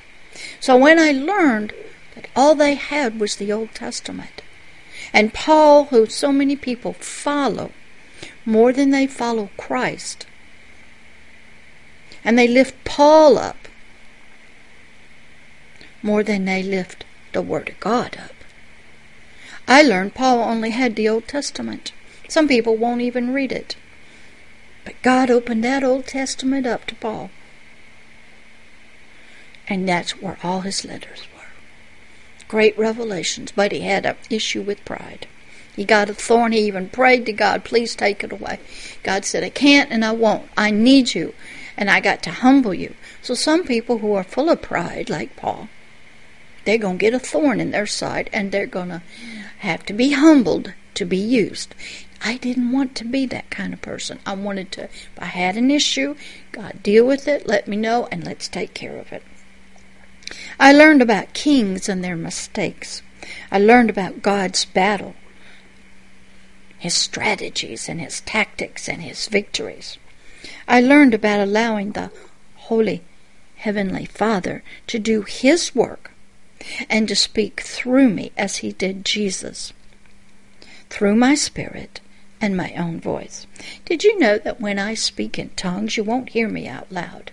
It is God actually using my spirit, speaking through with my spirit to me. And I never get the interpretation. He always has to give it to me. That is how powerful this intimacy is. I learned that being spiritually one is a very serious relationship, and it carries severe consequences if one does not represent the Most High God correctly to the world. You can misrepresent him, his love, very easily. I had to learn, I had to study, I had to pray, I had to free myself from all that would hinder me, bind me. The journey still continues today, and I and the Lord Most High God are even closer than in the beginning when I laid on the floor and he was commanding me to do his work. I now have great influence with him and can speak openly and truthfully to him. I now have the spiritual intimacy I had so desired, and we talk daily and are as he and Jesus Christ were. I am now always reminded of the great responsibility in this intimate, personal relationship that it has, and the great importance it is to the Heavenly Father on earth. I'll tell you in another video, or you can read it. There's a story about this. He's going to test you in that relationship. What's most important to you? It was called 3 Days in the Desert for me. I'll read it to you. He wants to know, do you want this relationship for money, wealth, power, a ministry, Or if he took all that away, would you still be happy? Great story. I think it's up on the prayer and fasting section. He does not like for himself to be misrepresented to the world in any way, or his kingdom. He is very protective of his glory and reputation on earth. He is always guarding his presence, even as Satan. That was Lucifer's job. Protect the presence. Satan is going to protect the sinful people from God. And from God getting to them and killing them, because his presence is so bright. So Satan is still doing his job. Some people say he's unemployed, but he's not. It's a perverted way, but he is still being used by God. He is always seeking others to be one in spirit with him. But they are so very hard to find.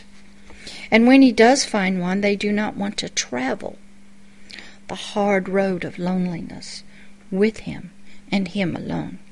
They will not give up things or people or their own desires to be unhindered in spirit, to become one with him. They cannot be trusted by him with his words of spirit and life, with his truth, his spiritual gifts, his wisdom and knowledge, his blessings, his power, his anointing, his riches and glory, his healing and miracles, his kingdom of heaven, his authority and dominion, his peace, his garden of Eden on earth, his sheep and his flock, his little lambs, his wounded and broken little ones, his healing, his spiritual revelations. No, not every one is trustworthy to him. So I learned, and I studied, and I desired, and I was tested, tried by fire, had to overcome temptations, and I had to be sifted by Satan himself. And I passed each and every test. Sometimes it took me a couple of tries, but I made it. My faith was tried. Faithfulness to God and his word was tried. And I passed my sifting by Satan. Then it began, the journey for all eternity. But always remembering the fall of Lucifer and pride in his heart. The reason for the thorn in the side of Paul. Pride from spiritual revelations. The fall of Moses from his anger and misrepresentation to God's people. King Saul and his fear of the people and his pride. King David not being where a king was supposed to be and committed adultery and then murder. And so many others who were in deep spiritual relationship with the Most High God and failed. I would work hard not to be one of them. I would cherish this privilege and great honor above all, above anyone or anything. Nothing has been and ever will be more important in my life than being one in spirit with the Most High God, doing his work of believing in him and following out in truth. Now, I'm going to read you one more story, and I'm going to show you how this works and how you take a test, you can fail it, and you can recover. And then we'll end this video and we'll start the next video on verse 8. I think it'll be part 7 of this particular portion of verse 8, where it's talking about directing our work in truth. I go into much more detail of what that means and looks like. All right, be right back. I'm back. All right, this final story on this one, before we close, is called My best friend. This story is about taking tests and failing. Boy, did I fail. And then recovering, as you will read. I failed at first this very important test, but was able through the agape love of God the Most High and the gift of discerning of spirits to redeem myself and close a spiritual door I had opened myself to Satan and his demons. My spiritual failure of this test was due to my spiritual ignorance of the Word of God. This test occurred in a church one Sunday morning, and I was not the only one of the Heavenly Father's children to fail it. This Sunday morning, the pastor, the preacher, was speaking about the Holy Spirit of God, the Most High. Everything sounded good and right, in line with the Word of God. I spiritually agreed with the words that the preacher or the pastor was teaching, and my spirit, the real me, was happy, for it was being spiritually fed truth, words of spirit and life, and being nourished. Then at the end of the sermon, the pastor asked how many of us wanted the Holy Spirit to be your best friend, which is how he was explaining his sermon, to raise your hand. So I did. Sounded spiritually good to me. Then the pastor asked all those who raised their hand to come forward, come on up, to the front of the church and receive the Holy Spirit as your best friend. So I went. Now please know that I had already spoken the prayer language of and through the Holy Spirit. I was already on the prayer team of a church revival and on the personal deliverance ministry team, and I moved in all the spiritual gifts of the Holy Spirit, especially the gifts of the discerning of spirits, the words of knowledge, and the words of wisdom. Yes, yet I still got up, out of my seat, went forward to the front of the church. Why? To be closer, more intimate with the Holy Spirit, so he would become my best friend. Now, I'm way far along. And when you get in this position, you are a target for Satan. Even Jesus was out in the wilderness. You're going to be tested on what you believe. You're going to be asked to do something. Change a rock into bread. Jump off a cliff. Raise your hand. Come to the front of the church. Satan's behind all of that. Well, up front I went. With many others from the congregation, we were all asked to repeat a prayer, to have the Holy Spirit come and be our best friend. Now remember, if you're already saved, you already got the Holy Spirit. But in ignorance and in a moment of desiring a closer intimacy, it's like, phew, you just get blanked out and you just go with the herd. So I did. I prayed the prayer. The very next spiritual thing I felt, I discerned, was an invisible spiritual arm around my shoulder. I knew spiritually through the gifts of the Holy Spirit, of discerning of spirits, that this spiritual arm was a demonic spirit. Because of the gift of discerning of spirits, and because my spirit disliked their presence, and would become sick, nauseated, when near them, and yet I felt spiritually sick. I knew. You see, I, the real me, the spiritual being called man, which is a non-gender, it's not male or female, has no skin color, is spiritually very, very sensitive to all spirits. Human spirits, both saved and unsaved, demonic spirits, God and his holy angels, whether me, the spirit man, whenever me, the spirit man, gets around a demonic spirit, or an unsaved human spirit, a carnal baby, earthly, born-again human spirit person, my spirit is so vexed. I get spiritually and physically sick at my stomach when the gifts of the Holy Spirit are in spiritual operation in my spirit. I can sense, feel, taste, hate flesh and demonics. It just makes me sick. Of course, I do not spiritually control when the spiritual gifts of the Holy Spirit are to be in spiritual operation, and I cannot activate them myself.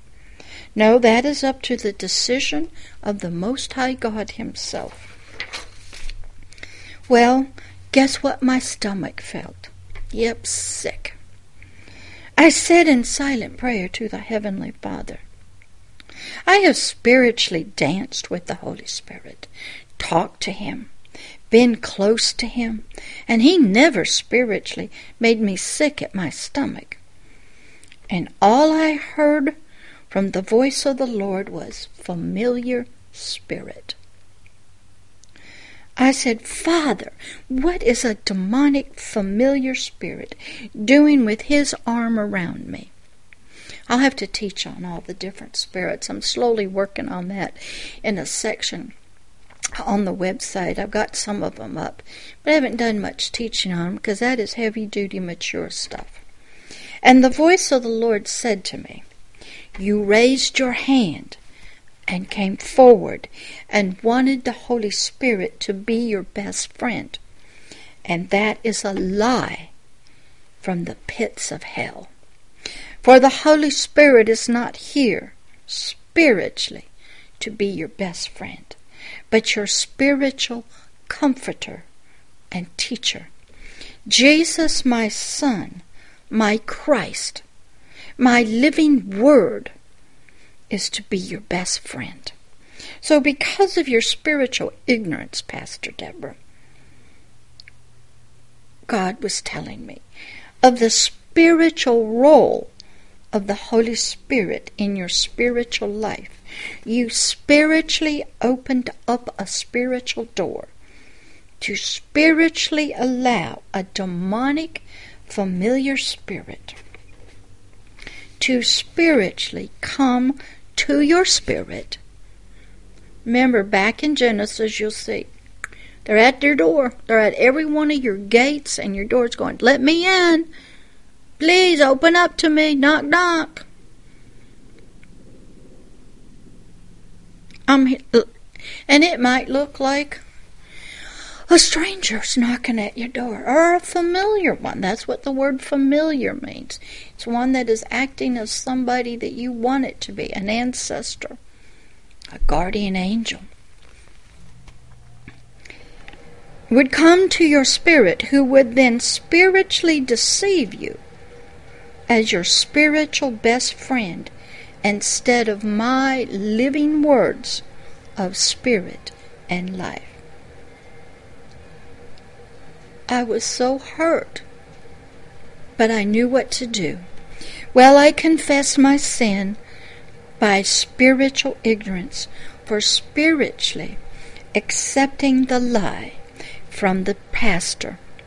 And then I rebuked the demonic familiar spirit and asked the Heavenly Father to spiritually wash and cleanse my spirit from its spiritual touch, and to close the spiritual door, to it. Then I immediately went to the back of the sanctuary, to a book table, saw a book by the pastor that he had written about the Holy Spirit and its spiritual roles in our lives.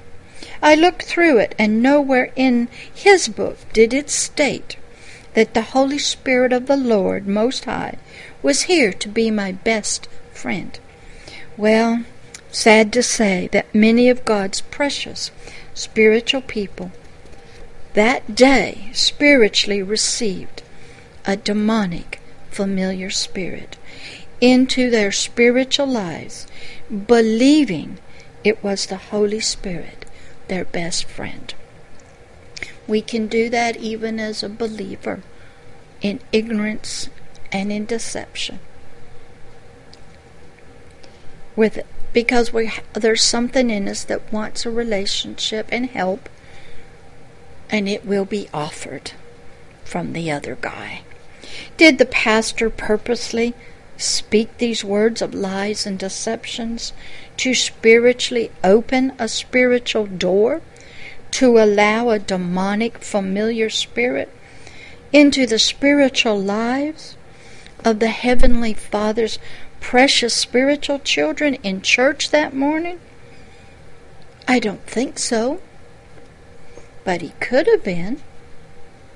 But I wanted to believe, of course not.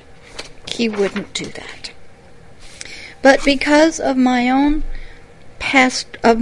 own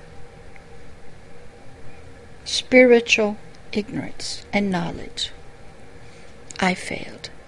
But this pastor also had a spiritual ignorance of the role of the Holy Spirit, and his misunderstanding of the spiritual role and purpose and relationship and duties and responsibilities of the Holy Spirit in a redeemed spirit being, man, and the powerful pressure from the pastor to be more in touch with the Holy Spirit, and for the spiritual heart's desires in the congregation, just as I desired to be spiritually closer to God through a spiritually closer relationship with the Holy Spirit as our best friend.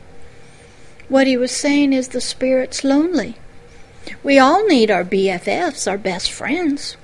We all need somebody that will be there for us. And so that term was used.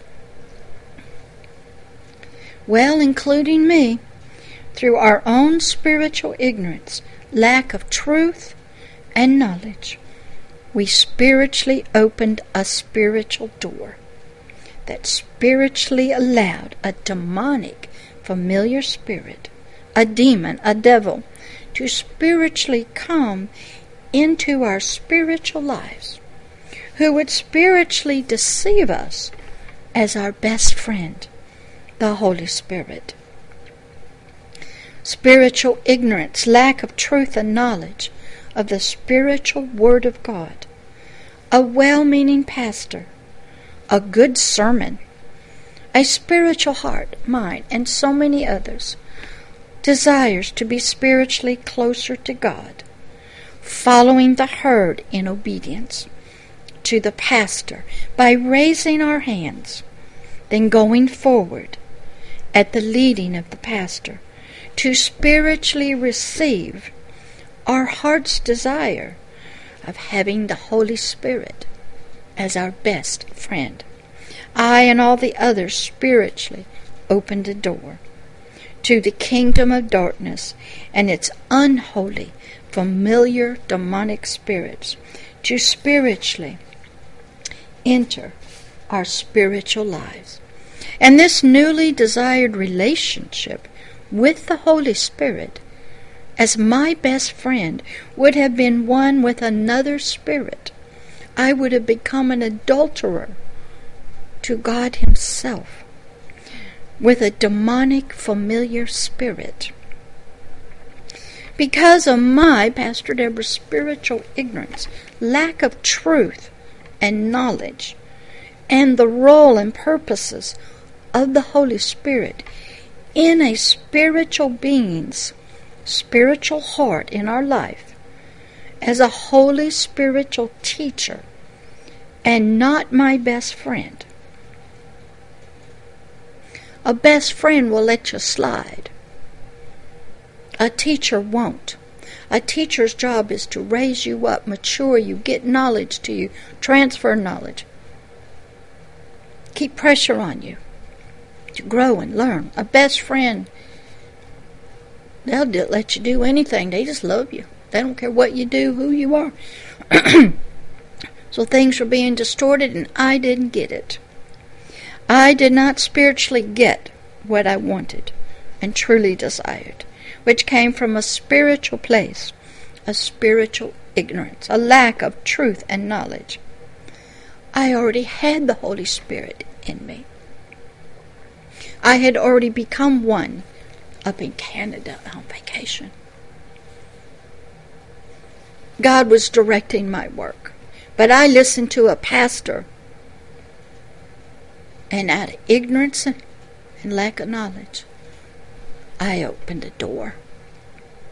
The Word of God was already my best friend.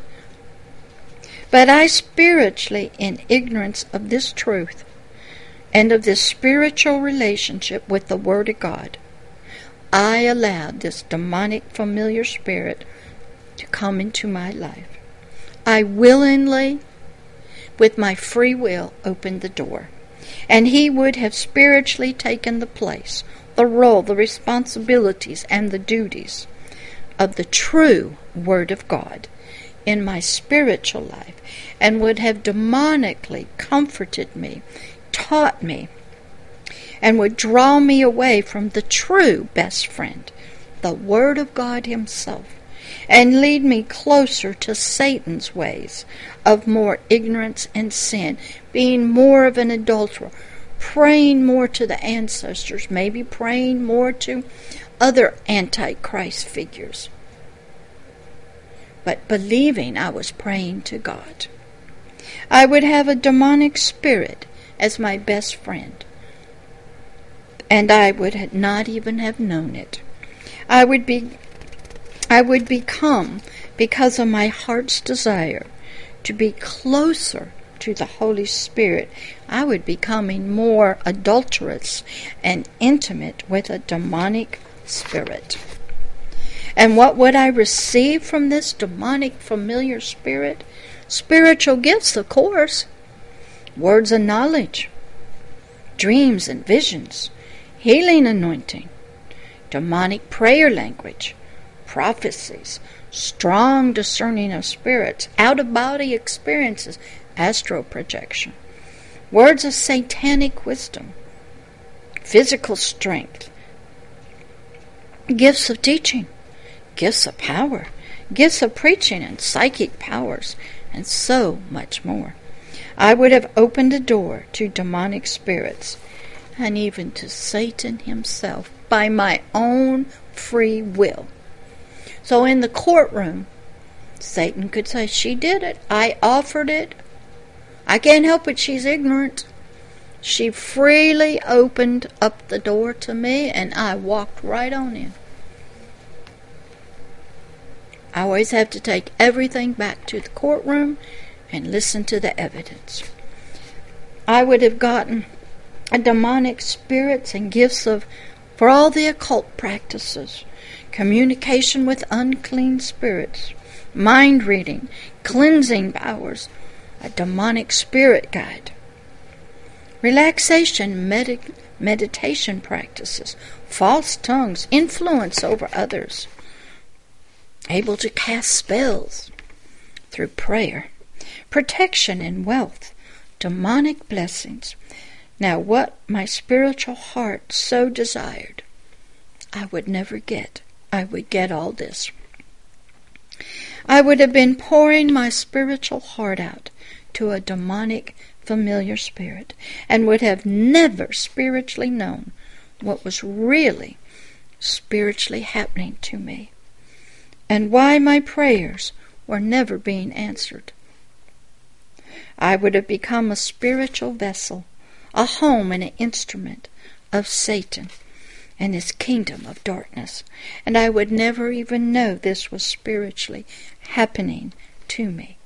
This starts off sometimes very early with little children in churches, that they start moving in gifts. The parents or the grandparents want to believe it's God, but it's not. It's the demonic side at work. Open doors are there. I would become spiritually ineffective and fruitless for God the Most High and His spiritual purposes on earth, His work for the kingdom of heaven. All this due to my spiritual ignorance about the Holy Spirit and the Word of the Most High God.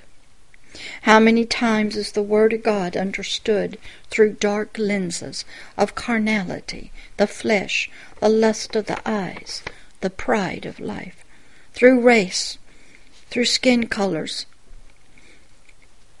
through denominations, political parties, sexual identity, through one's feelings and traditions, the culture and religion, through age, the lack of true spiritual revelations, through bewitchment and sin nature, the lack of reading and studying. I learned valuable lessons this day at church. I failed a major test, and I recovered. And I would take the same test again in the future. And I would pass it, but I didn't. It was called the garden hose, but I caught myself. I did take this test in Canada and passed it. Thank you, Holy Father, the Spirit of truth, for directing me in my work of believing in your word. And thank you for teaching me all these years. And Father, if there's anybody here that would like to come one with you and will allow you, as in verse 8, for you to direct their work in believing in Him, in spirit and truth. Father, help them to say yes to you. Help them to allow Isaiah 61 to come into their lives. Help them to see that they probably too have opened many doors in ignorance to many demonic spirits. Father, help them. All that are sitting out here, out this door, will watch this video. Father, help them to recover themselves from their failed test. If they're saved, help them to see that what they are gotten into and help them recover. If they're not saved, get them there and clean them up. Father, this is your work. Thank you, Father. We thank you so much. Amen. Now I'm ending this part, which is part 6, I believe. And I'm going to pick up Isaiah 61, verse 8. Continue on teaching about how the Father, I, the Lord, will direct our work in truth. And I'll go into it in more detail with scriptures, show you what He's talking about out of the Word. So that'll be part 7, could be also part 8. And then hopefully we'll be finished with that little section of verse 8, and we'll be able to go to the last part of it. And then we can start verse 9. Thank you for coming and listening. Thank you for paying attention and your heart desire. May you be blessed. May you be healed and cleansed from this video. And learn and grow. Love always and forever. Pastor Deborah, I'll see you on the next video, part 7. Keep coming and learning, and look forward to you. Love always. Bye.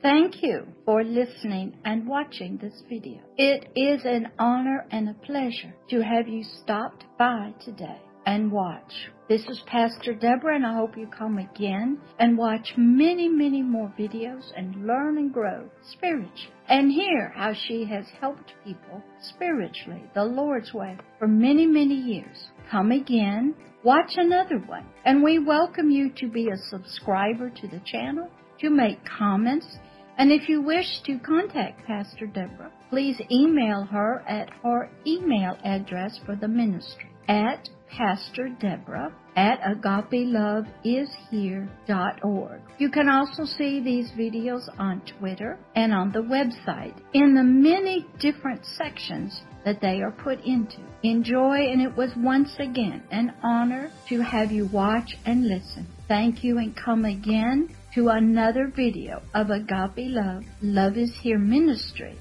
a ministry of helping people the Lord's way that Pastor Deborah has been doing for many, many years. Love always and forever, Pastor Deborah.